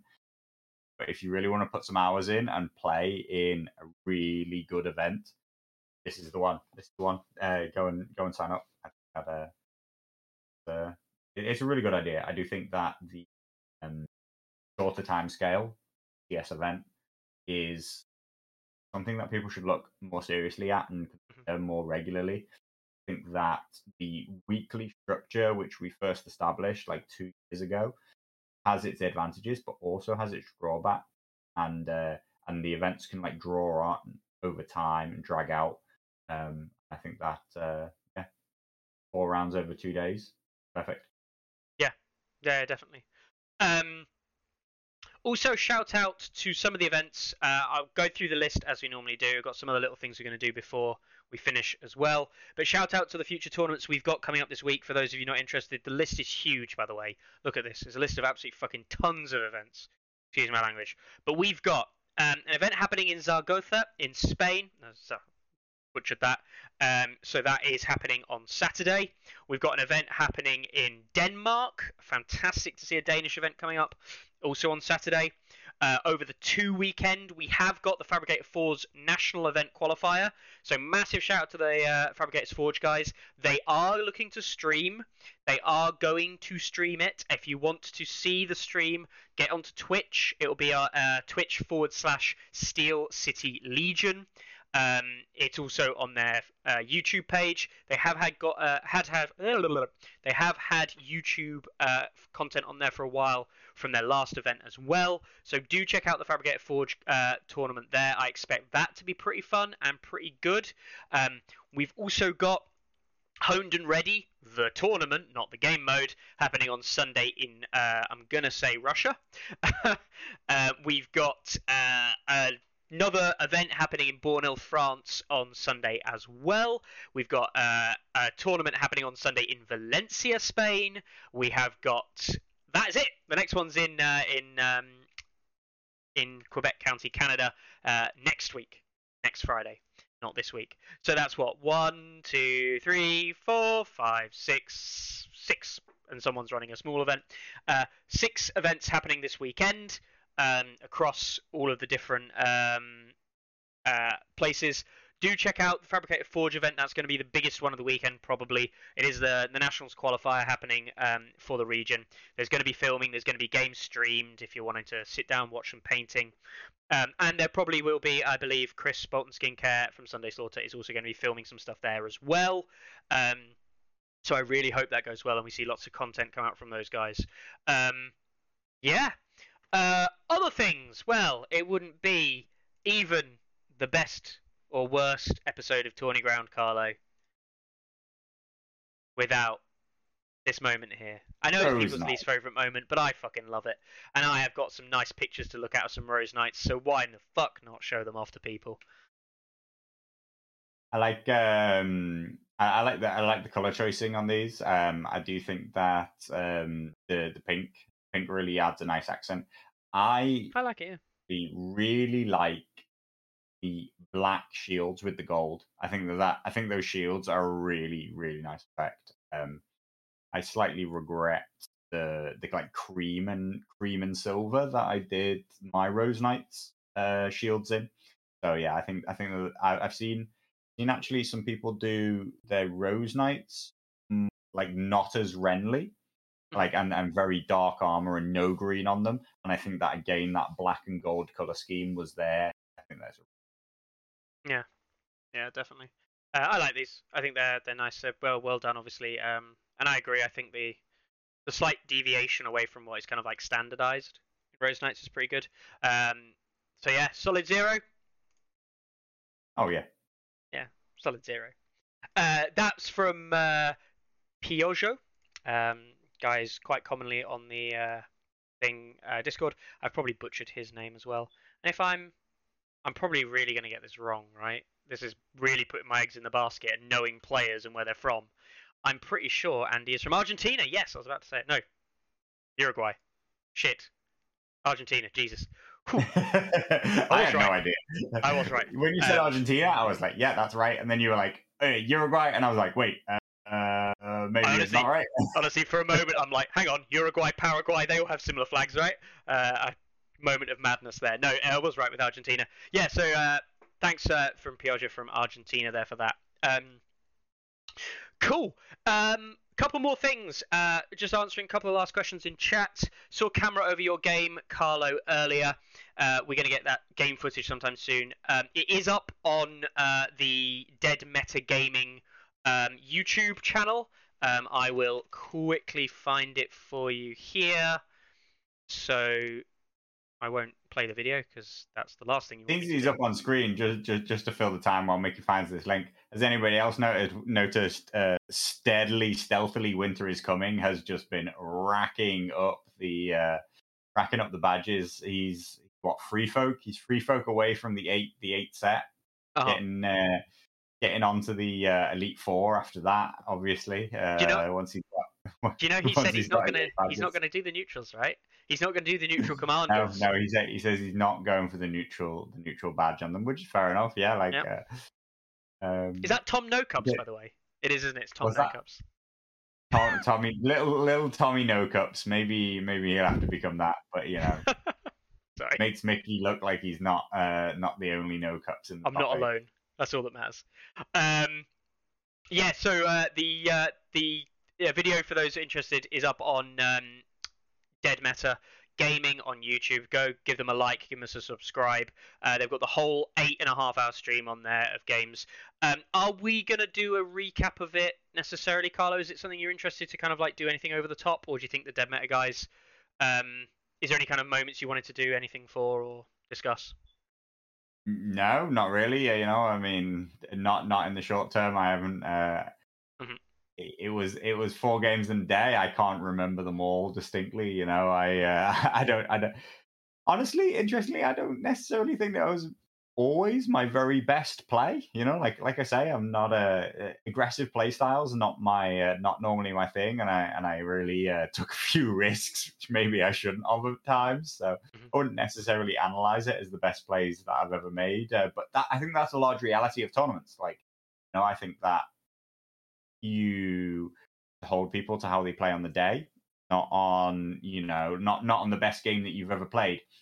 And by the time you get to the fourth game of a tournament, by the time you get to the final, you really have to hope that you can hold it together. And it's a reality that it's not easy to do. So I was really, really pleased, to win the tournament. I'll not lie. Like, I felt I haven't been playing my best recently, and I've been distracted by other things, not putting all my time into Song. And it was nice to have a tournament, really focus on the game and focus on my lists, and then do well and perform well on the day. Mm. Well enough at least. Yeah. Perfection's what we strive for, but like getting the win is what you have to be happy with and accept. And there was good games, great opponents, great lists. Small event, but I was really, really pleased. Kind of get back to not losing Mickey specifically, but just Hey. doing well, and really, and honestly, I enjoyed the game because of it. I enjoyed that I put in some effort. I spent some time studying my opponent's lists before the tournament, and I think that was very useful. I almost knew flat out that I would be playing Mickey at some point. I really predicted it, and so I'd spent significant amount of time the night before thinking about how I can win that matchup, what my best list matchup is, and how I can play differently, because we'd played the game on Friday and I had been absolutely fucking crushed. And so I knew that I needed a new strategy, and implemented a few things a bit differently, and it went much better. I will And say it was just on that exact topic as well before we kind of close off and everything. There, I wanted to face you earlier in the event. I wanted to knock you out of the event much earlier than the last round, because I looked at the game modes, and Clash of Kings was about the only game mode where I knew I had zero advantage from a game mode perspective going into it. And we got Mhm. Clash of Kings in the last round, and it was like, oh shit, Yeah, this is yeah, gonna be couldn't fun. have been a better mode for me. I Yeah, think that it's almost impossible to win in some of the other modes. yeah, But yeah, so it was really, really good to play against some new lists. I had to look at them and try and understand them and think about that matchup. And going through that whole process taught me a lot about, like I say, sort of taught me about the Grey Worm list, and that in reality, once it came to the lists that I saw at the tournament, I never quite saw myself running Grey Worm, and so that was a weakness of the pairing in the end. But Drogo had a good enough matchup into all the rest that he managed to pull it off. Yes, just overall, I was really pleased to get back to playing well, and I felt that it's the first time I've played well since like season 1 has come around. mhm, And time to good to move on to a new faction and try some new stuff out. And good to be back on spot. mhm. Yeah, of course. Thought you'd say that. Last thing then, very last thing, literally the last thing. I was going to read out a couple of comments we got from the surveys. Appreciate those. You don't need to do the surveys now, guys. I've got the stuff we need, and the general direction. And that doesn't mean I don't want to hear anyone's opinion. And feel free to drop me a message if there's any feedback or anything like that. But purely like the stats are overwhelmingly pointing in one direction. So unless we collected them forever, then there'll be no point. Plus, turns out that if you want to access more than 10 records on SurveyMonkey at any one time, you need to pay for it, and it's bloody expensive. So I had to go through and analyze them one at a time until I hit the delete limit. There's a thing. There's a delete limit on survey responses, and because you can only see the first 10, you have to delete them as you see them to see the next one in line, and when you hit the delete limit, you can't see past that 10 that you've got. So there's like 2 or 3 survey answers Google? that I literally can't see. I know, I'll just use Google next time. Honestly, I used SurveyMonkey because it was there, and I was like, fuck it, I wanted to put it together quickly. 100% next time I'm using Google. So anyway, yes. One of the comments, 4 hours is a turn off right away. Try and keep it to an hour max 2. Sorry. That was from a guy who doesn't even watch the show apparently. So great. Wow, I guess. Maybe he tuned in just this week to find out if we were going to stick to an hour. I hope he did. Someone wanted answers for questions in chat. Hopefully we've been better today with that. And we do try to do that. Someone said they wanted to hear Carlo's thoughts on Mickey's thoughts. Great. I think I normally give them. Yeah. Normally I say that's a pile of shit. And another favourite of mine, to watch the hosts bicker over mostly trying to say the same thing. Yes. But yeah, no, overwhelmingly people wanting to look at lists and from events and discussion of meta discussion and things like this. So we'll try and do that a lot more in the kind of content that we create, and certainly to Underground is where I'm going to go. We are going to play it by ear a little bit with what this kind of does its work and does its job for as things move over the next kind of couple of weeks. I am thinking, yes, probably next week there will not be an episode. God forbid there will not be an episode of Tourney Ground next week. I'm sorry. Is the only thing I have to say to that. It's the Easter weekend, and I ain't gonna lie, me and Carlo are going somewhere on Sunday, and the last time I went to this said event on a Sunday, I got horrifically drunk. So Am I? Yeah, it's this Sunday, the 17th. Oh, right, cool, yeah. Okay. Yeah, I know, sorry. Yeah, no, the last time I went to this like, event... where the fuck am I going on Sunday? Yeah, the last time we went to this event on Sunday, I got really, really fucking drunk. I didn't get drunk, but I did come back. I could barely stand for about a week. I hurt my back. Yeah, you don't want to know. Anyway, yeah, it was messy. There were police. There was everything. Yeah, okay. Oh, don't we just love it? Anyway, so yeah, there probably won't be an episode next week, guys. That's no promise. There might be. I might decide to do one anyway. But I'm just letting you guys know now, so don't necessarily think of anything. And it also gives me a chance to change some things up. Blockerbree's favourite thing in the world is going to be hopefully sorted, so we'll sort that out. And yeah, anyway, I really hope that you all have a great Easter weekend. I really hope that you all have a great, potentially 2 weeks as well. And yeah, we'll see what after Easter brings us. Yeah, hope you have a great time. All the best luck in any event games you're playing. And sign up for War for the Wall 3. Sign up for War for the Wall 3. Come to Durham. Yeah, come up to Durham. What was the last thing I was going to say? I was going to say something else. It's not that fucking important. Oh well. Maybe we'll have some new guests on. Maybe we'll scrap Carlo for a while. He does kind of suck. Anyway, take it easy, guys. Have a good one. Ready, aim, release! Anyone see my mammoth?